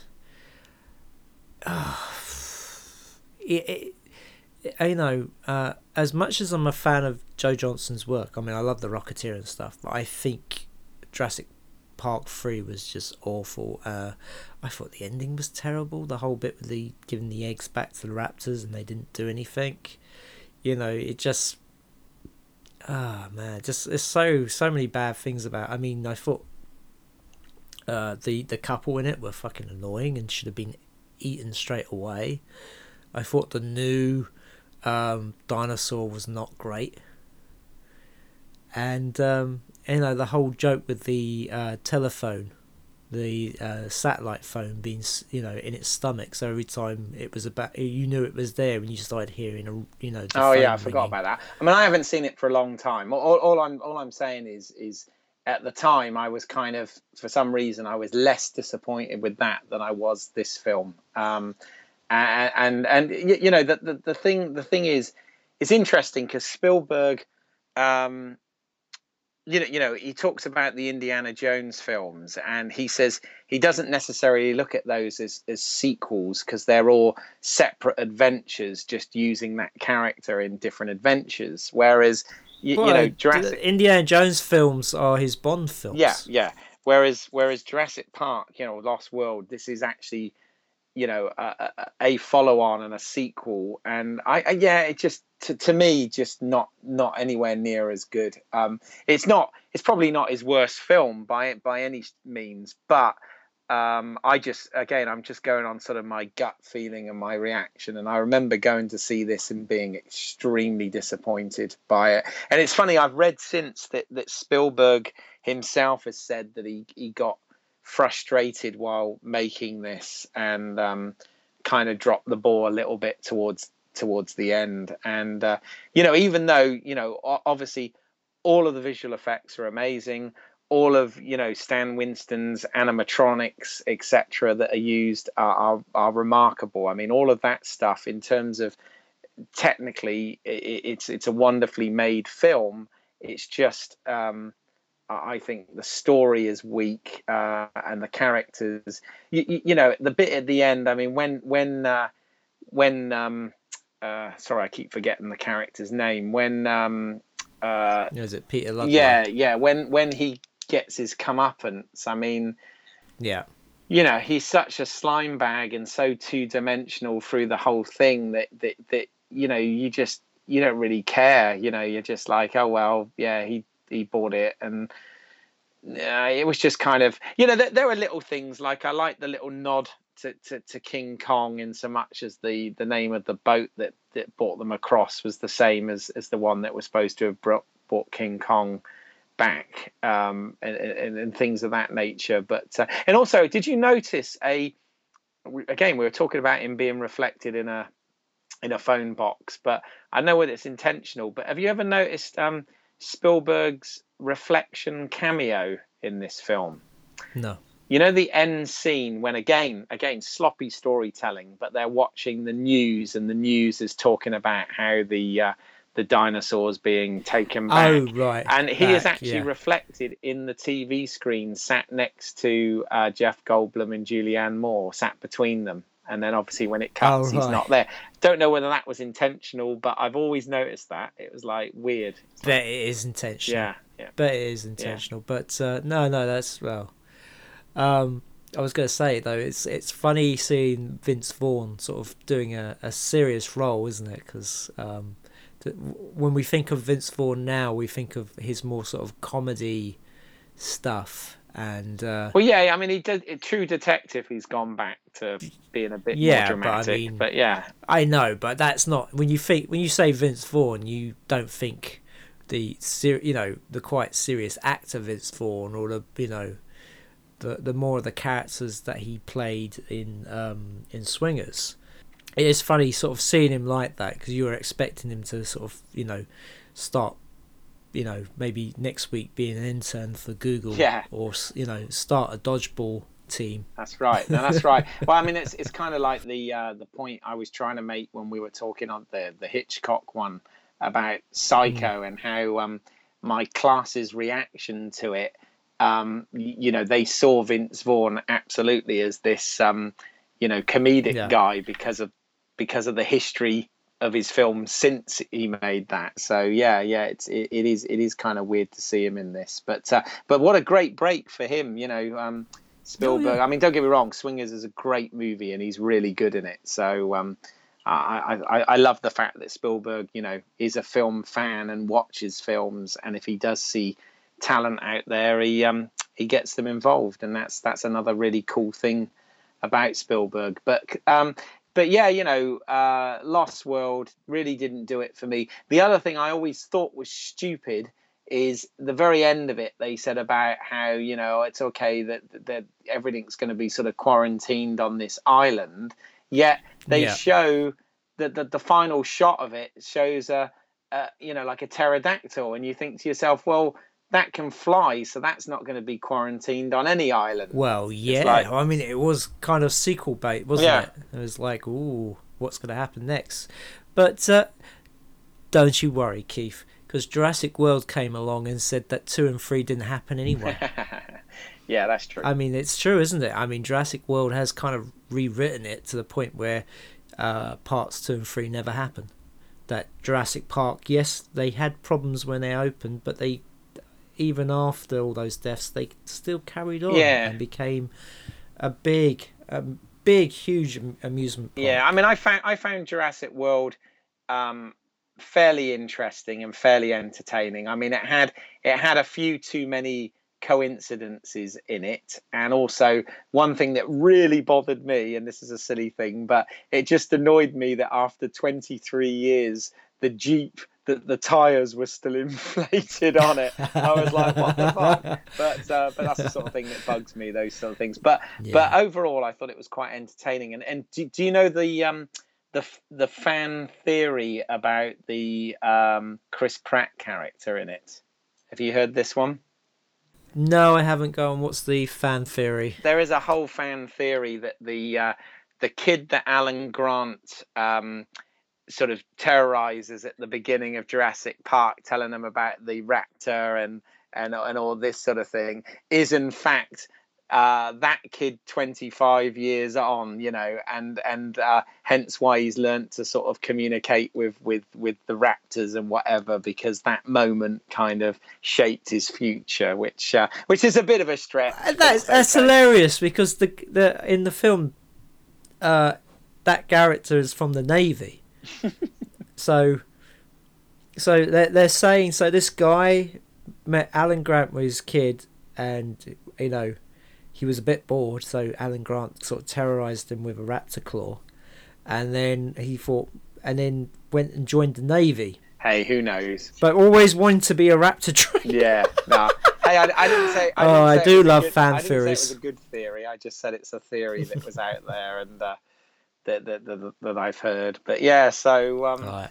But yeah, they've kind of re-kicked the franchise again. Yes. They've obviously done the same clever thing with the marketing, in the fact that you've got the Jurassic World logo on everything. When I went out to the States last year, again, everywhere was Jurassic World T-shirts and mugs and pin badges and all that sort of stuff. I did actually get a T-shirt, so I'm guilty. Well, I just say, for my opinion on the film, and having just watched it recently, I'd say the first hour is a bit dull. It's a bit. I wasn't impressed with it, but then in the second hour, I absolutely enjoyed it. It's just you had to get through the first hour. Yeah. And it doesn't help that there's a lot of stuff there that it's in there, and you scratch your head why. The whole thing with the kids' parents getting divorced was like, I don't know. I mean, I did love the fact that they had I can't remember the actress's name, but the red-headed actress running around in high heels. Oh, what, Dallas Bryce Howard? Yeah. Yes, and they actually sort of did comment on it. Right. And it wasn't like one of those things where she just is running around in high heels and nobody says a thing. Yeah, no, absolutely. But, they did kind of make fun of it. It got enjoyable, but yeah. But the first hour I felt was a bit slow. Yeah, still not a patch on the original film, and even the updated logo, I still think that the black, red, and yellow original logo to me is still better than the sort of blue and silver one that they've done. But yeah, it's good. Right. Well, let's leave the Lost World. Yes, let's do it. And move on to my pick, which is War of the Worlds. Now, as a kid growing up, I saw the 1950s version of this. Oh, what, the George Powell one, yeah? Yeah. Yes, mm-hmm. Yeah. I remember, actually, the first time I was made aware of it was actually watching Explorers, because the main character in that, the Ethan Hawke character, watched it a lot on TV, and also I remember seeing the TV series of this back in the 90s. Oh, that's right. It was kind of a follow-on from the film, wasn't it? Yeah. That's right. These aliens had been stored in like oil cans, and they had been preserved, and they I think there was like a toxic spill which killed the viruses that was killing them off in the film, and so they were able to come back. I think they did at least 2 series of it, and the first series they were the sort of three-eyed monsters, and then they started taking over human bodies, and it became more of like an invaders show. Oh, right. But I thoroughly enjoyed it. I thought it was very good. And so Spielberg, being a fan of the film and the book, and I wonder if he's a fan of the Jeff Wayne musical as well. I don't know. I know he was a fan of the Orson Welles radio. Oh yes. Broadcast of it, wasn't he? I know he was a big fan of that. Yeah. So he set out to make his own version of it, and for me it doesn't work, and my reasons for why it doesn't work is that, well, firstly, he decided, instead of it being from a worldwide view, where in the film you had like the generals and the scientists and the people in the know who were dealing with it, it was a more personal, it was people on the ground actually being affected by this big massive thing. And it is a great idea, but he just didn't follow it through, really. He still wanted to sort of follow the story, either the 1950s film or the book, and I think trying to stick with that actually the first half, I remember when I saw it at the cinema, the first half was edge of your seat stuff. It really was. It was very effective, and then they went down into that basement, and for me that was when the film fell apart, because then suddenly you were taken out of it. And it was kind of trying to follow the beats of the previous film and the book, with the whole sort of tentacle eye thing coming in and the aliens coming down, and the thing that I enjoyed about the first half was that the film had this momentum, that they had to keep moving, that these the tripods were there. They were saying once the tripods move into an area, nothing comes out of it, and you believe it for just from that first reveal. And so being stuck down there was it just felt wrong. They should be on the move. The other problem is that it is an allegory for 9/11. There is so much 9/11 imagery in this film. It's crazy, and I think the people why people have problems with the character choices in this, it stems from that. So you've got the elder son, who he wants to fight back against the aliens. He's like, we gotta fight back, and he's like the voice of the American public at the time, that this thing had happened. 9/11 had happened to this atrocity. They'd never had a terrorist attack like this happen to them. Nobody's had a terrorist attack like this happen to them, and their first reaction is they want to hit back at them. And Tom Cruise, in some sense, is representative of George W. Bush, where he's like, he just wants to run away and hide. And especially when it comes to that second half, especially when they're down in the basement with Tim Robbins, he comes like powerless. He doesn't want to do anything. Mm-hmm. And of course, I don't know what Dakota Fanning character is, but she's very annoying. Very annoying. There's so many things wrong in it. Yeah, I mean, interesting to hear your point of view on that. I mean, I remember at the time, I thought the film was okay, and I revisited it obviously for this podcast. I don't think it's as bad as you think. Obviously, I kind of like the fact that normally these kind of films, and we've had dozens of them, like leading up to this with Independence Day and all of these sort of things.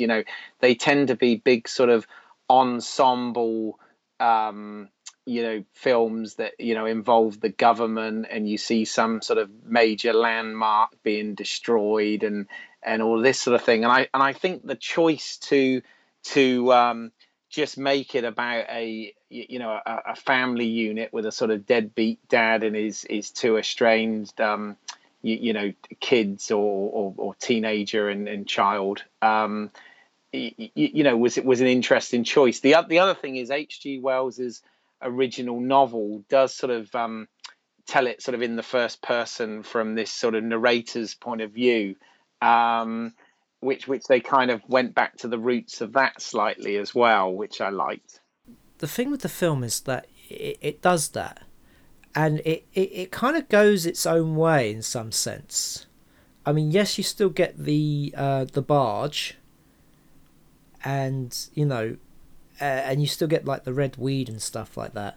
But I really felt that it should have kept the momentum up, and trying to follow the book, especially in the second half, so dutifully, it was a big mistake. And the film stalls, and it never gets that momentum back up. Yeah, again. no, I do agree with you about that. I mean, I think that the setup, the first part of the film, pretty much up until they get on the ferry or whatever, is very good. Where I think it does lose it slightly is when they go down in the bunker with the Tim Robbins character. I know this was kind of again in the original book, but and obviously Cruise's character changes slightly and sort of mans up and changes his path. But having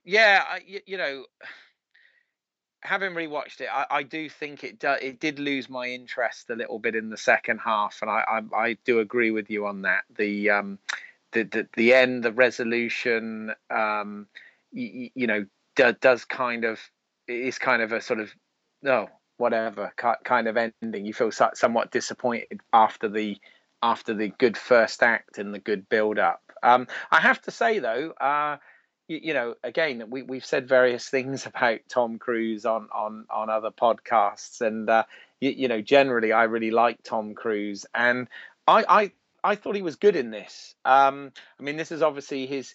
It was co-produced by him as well with Spielberg's team, but this is obviously their second collaboration. Their first being Minority Report, which I have to say I prefer much more as a film. Oh, Minority Report is much better than this. But I actually thought Cruise. It's interesting. Cruise kind of, you could imagine he was some of those characters that he played in his early films, like Days of Thunder or stuff like that. Sort of 20 years on, that had sort of got married early and had kids and sort of made all the wrong choices in life and was kind of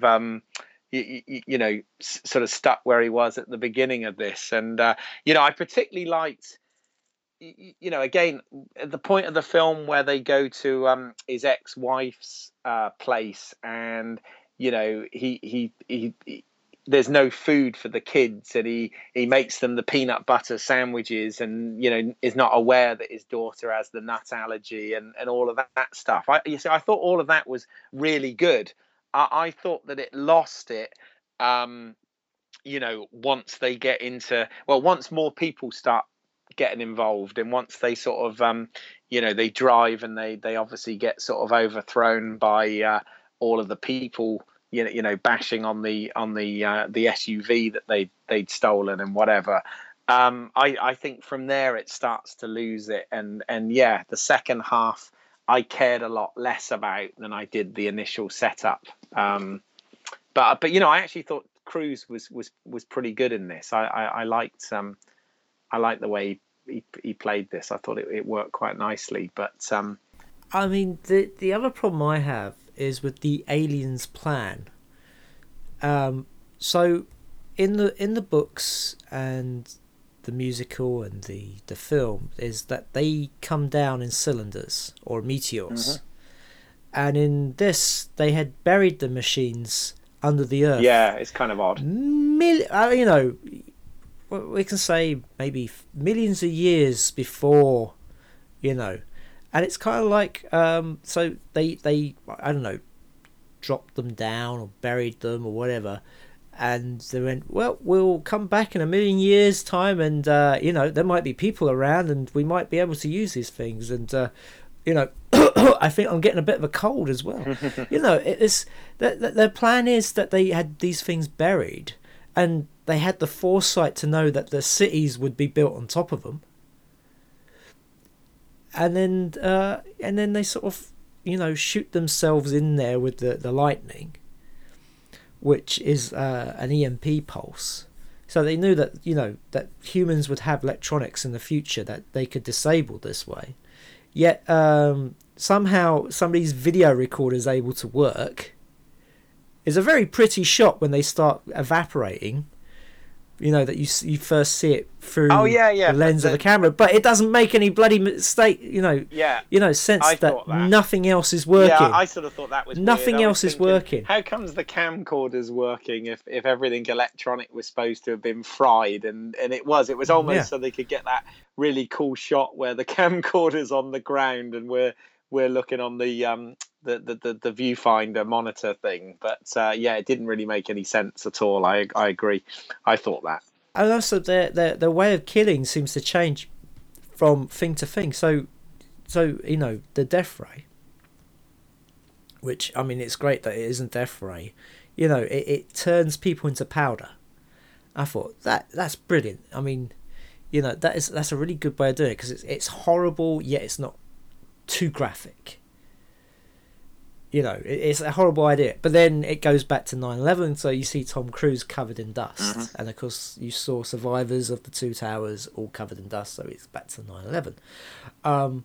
But then later on, when Dakota Fanning is by a riverside, and you just see all these bodies floating down the river, it's like, wait a minute, I thought they evaporate them. What's with all these bodies? You know? Yeah.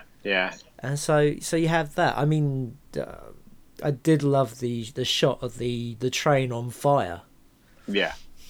You know, when they're walking after they just, you know, the scene with people are bad. You know, when things go wrong, people turn bad. You know, they're walking along and the barriers come down, and then you just see this train fly past, you know, completely engulfed in, you know, flames coming out the windows, and it's just like, it's such a cool moment. And then once it goes past, people just nonchalantly just keep going. You know? I mean, the whole 9/11 thing, which, you know, is very blatant in it. I mean, I think that's just a sign of, you know, this was made in 2005, and I think that was just, you know, that was obviously in the psyche, you know, at the time.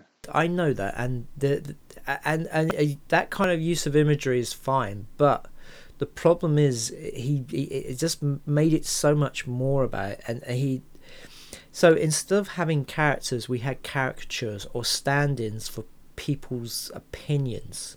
So hence why it makes no sense that the eldest son, who's shown no interest in you know, fighting or being in the army, then suddenly wants to attack these aliens. You know, he's like trying to join the army as they're driving down the road.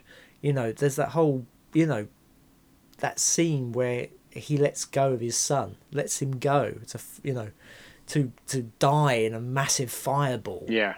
And, you know, it's because he's just like the American consciousness. You know, the whole thing is that they wanted to strike back at somebody, and it didn't matter who.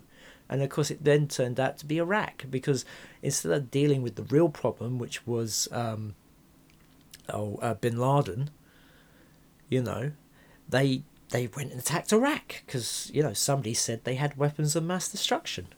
So you don't have real characters in it. I mean, yes, you know, Tom Cruise playing a bad dad, you know, out of touch dad, you know, I thought he was doing that really well, and I thought the two kids were kind of interesting before the shit hits the fan. Yeah. I mean, the whole thing with Dakota Fanning's splinter, oh, don't worry, nature will push it out, was very much on the nose. Yeah, that was a bit foreshadowed, winky, wasn't it? Yeah. And of course, you had the sort of schmaltzy, sentimental ending as well, with the, you know, the reunited, and they put in the couple of cameos of the parents. Yeah, but I mean, let's not forget. I mean, I didn't mind it being schmaltzy. I mean, the fact is that the point of the story was he was going to get the kids back to him, but the fact that the son turns up and he's a bit charred was absolutely stupid. I have to say, was the biggest mistake ever. You know, that boy had died. And if he hadn't died in that fireboard, he would have died in something else. He would have probably been grabbed by one of those tripods. Yeah. And let's talk about that as well. So the whole idea is that the red weed, they're using human blood to feed it. And so how we find this out is that the machines place a human on the ground, and then has this tendril come out, and, you know, with a syringe or something very sharp and pointing, and you see it happen behind a vehicle, and you know that, you know, and then you start sort of seeing, I think Tom Cruise gets some blood on him or something like that, and you think, well, you've got these massive machines, isn't that really ineffectual way of doing it? You harvest these humans and then you just plonk them on the floor and you do it one at a time. Yeah, no, it definitely suffered from its plot holes, particularly in the second half. I do love the bit where, so, you know, when they get captured, and so when people get grabbed and taken up, you know, the rest of the people there, they're scared, they don't do anything. But when Tom Cruise gets grabbed, it's like, everybody hold on to him. Yeah. Well, this I guess interesting listening to you, and it's making me think about it. And I think this is possibly where the film doesn't totally work, and where it did make a mistake is what it had done is it spent the first half avoiding all of the trappings and the cliches of that type of genre and that type of film, right? But unfortunately, in the second half, it does become the cliche show, doesn't it? Very much.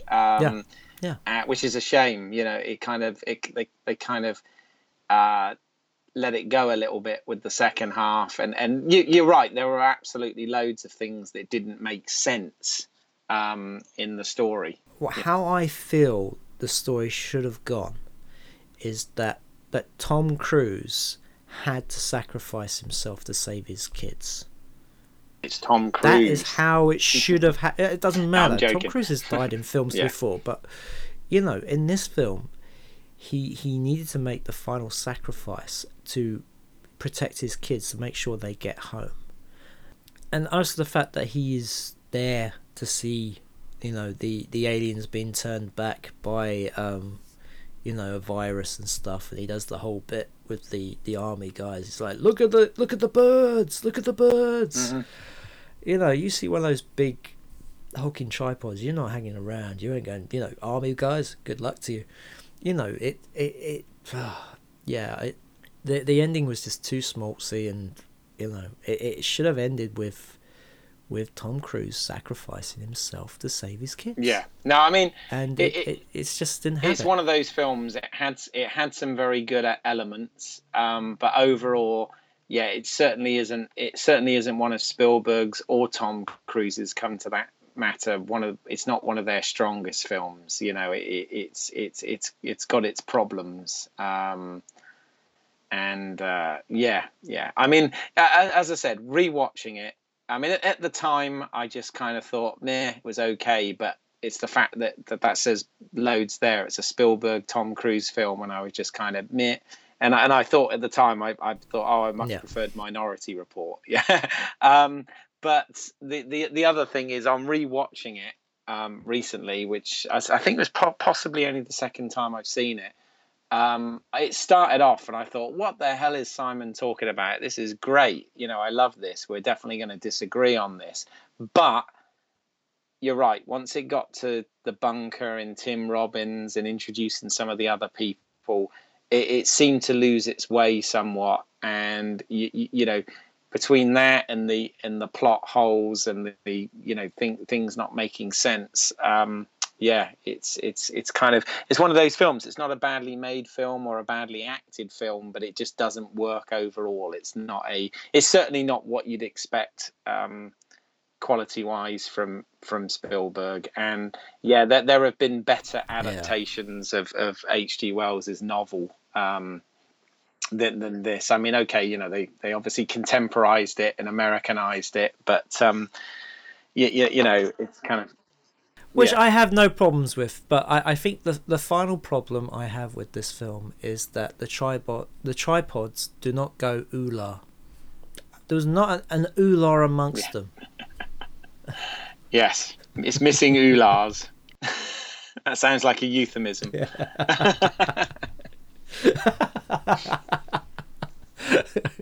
Ooh-la.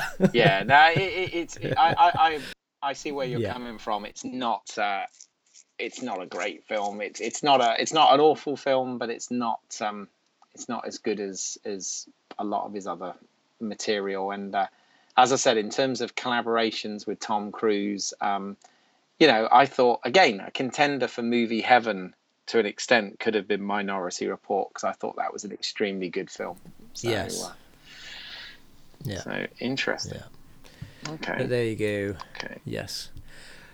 Right. Well, Keith, is there any last words you want to say about Spielberg? We've gushed over this man, and even with the movie Hells, you know, we haven't been too hard. We've been somewhat forgiving. Talk about yourself. You know, he is, sadly, even though he's absolutely wonderful interviewed, and he gives loads in his interviews, you know, and everything, and there's lots of material out there.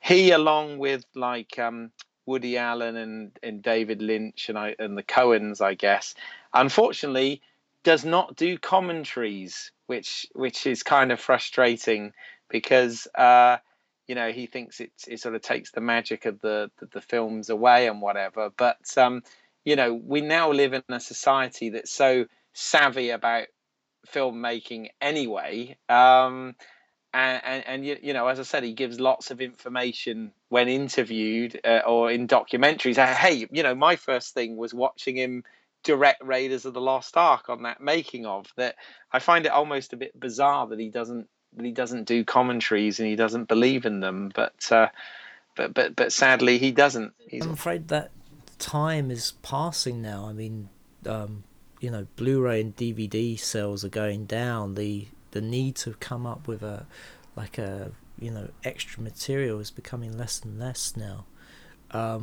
You know, we're going to have a point where physical media is going to disappear and it's all going to be digital, and so the need to have that extra material is not going to be there. But then, as you say, there is a lot of material on Spielberg and his films on the internet. People have poured over his films. You know, we're talking about. Well, I've got books now. In my rack. You know, My bookshelf, loads of books about Spielberg and the cinema of Spielberg and things of that nature. So, yeah. So I feel that the fact that he doesn't do a director's commentary is not that much of a loss, because he talks so much about films in interviews, that he does live appearances for screenings, that he does talk about his stuff. It's just that he doesn't want to sit down in front of the film for however long it is to talk absolutely. about it. No, he's good. And of course, he is one of the few directors out there that, you know, absolutely has final cut and still chooses to shoot and edit on celluloid, on film, which is, you know, again, we've had many a podcast about this, but, you know, he's one of those few that still believes in the chemical process of filmmaking, which is interesting, you know, when a lot of his films are very effects laden as well. But you know, I find that quite interesting. Let me ask you though, do you feel, and this is a little bit of a Spielberg criticism perhaps, do you feel that in sort of recent years, as a producer, he's kind of sort of put his name to everything and anything? Like we mentioned, the Transformers films, which, okay, the first one I actually quite enjoyed, but everything since has been god awful in my opinion. But you know, well, I mean, the thing is, he runs a studio. He runs DreamWorks, so if it's made through DreamWorks, then it kind of makes him, you know, an executive producer. So yeah, I mean, it's not a Spielberg Presents, really, is it? Not with the Transformers no, I guess not. Films. I know there's other stuff where it does say Spielberg Presents, like was it Taken? Oh, the TV series, not the Liam Neeson film. Yeah, the one that introduced Yes. Dakota Fanning to the world, where I have to say she was a much better character than she was in this in War of the Worlds. But you know, he I think if he puts his name to it, that's a mark. Yeah, well, I mean, he believes in it. Otherwise, if it's just from executive producer Steven Spielberg, it's just because it's being produced. Yeah. I mean, he has always been, even though he does obviously big blockbuster movies, etc. He's always going way back. Had ties to television as well, and you know, we've already mentioned the wonderful Band of Brothers, God, and Amazing Stories, and Band of Amazing Brothers, Stories, and the Pacific. But also in some more recent TV shows, he's actually explored some of the themes that have been set up in some of his films. Like, for example, there was this TV show called Extant, which stars Halle Berry, which kind of explores some of the things like in AI. And then he's got, obviously Falling Skies, which dealt with alien invasions and stuff. And then, of course, he's got coming up soon. Yeah. They're going to do a Minority Report TV series, which is an extension. It's not a reboot. It's like an extension of the film, taking place some years after the events of the film. A little bit like they've just done with Limitless. I don't know whether you've seen that. They've just done a TV series that takes place like sort of 4 years after the events of the film.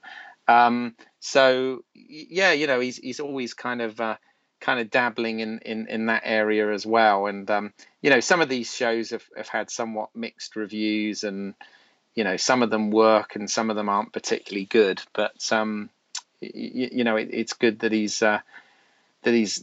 always involved, and that there's stuff out there, and that he gives some people breaks as well, which is really important. So yeah, and it's and at his age, he's not sitting back and enjoying his retirement. He's still out there making films that he wants to make. So at the BAFTAs last week, he actually he went and accepted the award for Mark Rylance for the supporting actor category for Bridge of Spies, because Rylance was doing what he loves best. He was on Broadway in theatre. So Spielberg came up and did it, and is always he always comes across passionate but humble. I always feel is a good way to sort of describe him. And would love to work with him someday, amongst many others. Well, one day you never know. You never know. I think that's a good place to end. Yeah. Well, we talked loads, haven't we? There's a lot to cover. We've talked a lot. There's films we haven't even mentioned, but do they need any mention? No, people know what his movies are. So yes. That's it. And if you don't go out and watch one, you might enjoy it. Exactly. So Keith, where can we find your work? Okay, if you want to find my work, if you go to YouTube and put in British Isles, spelled Eyles, as in my last name, there are short films there that I've written, produced and directed that you can watch. And if you want to leave any comments or get in touch, that would be the way to do it. And as always, you can find my work at independentrunnings.com. You can listen to this podcast on iTunes, Stitcher, Mixcloud, and YouTube. Also, follow us on Facebook and Twitter. Just search for Movie Heaven, Movie Hell. And please leave us a review and a rating on iTunes and Stitcher. So, that just leaves me to say thank you so much for listening, and join us next week. Bye-bye.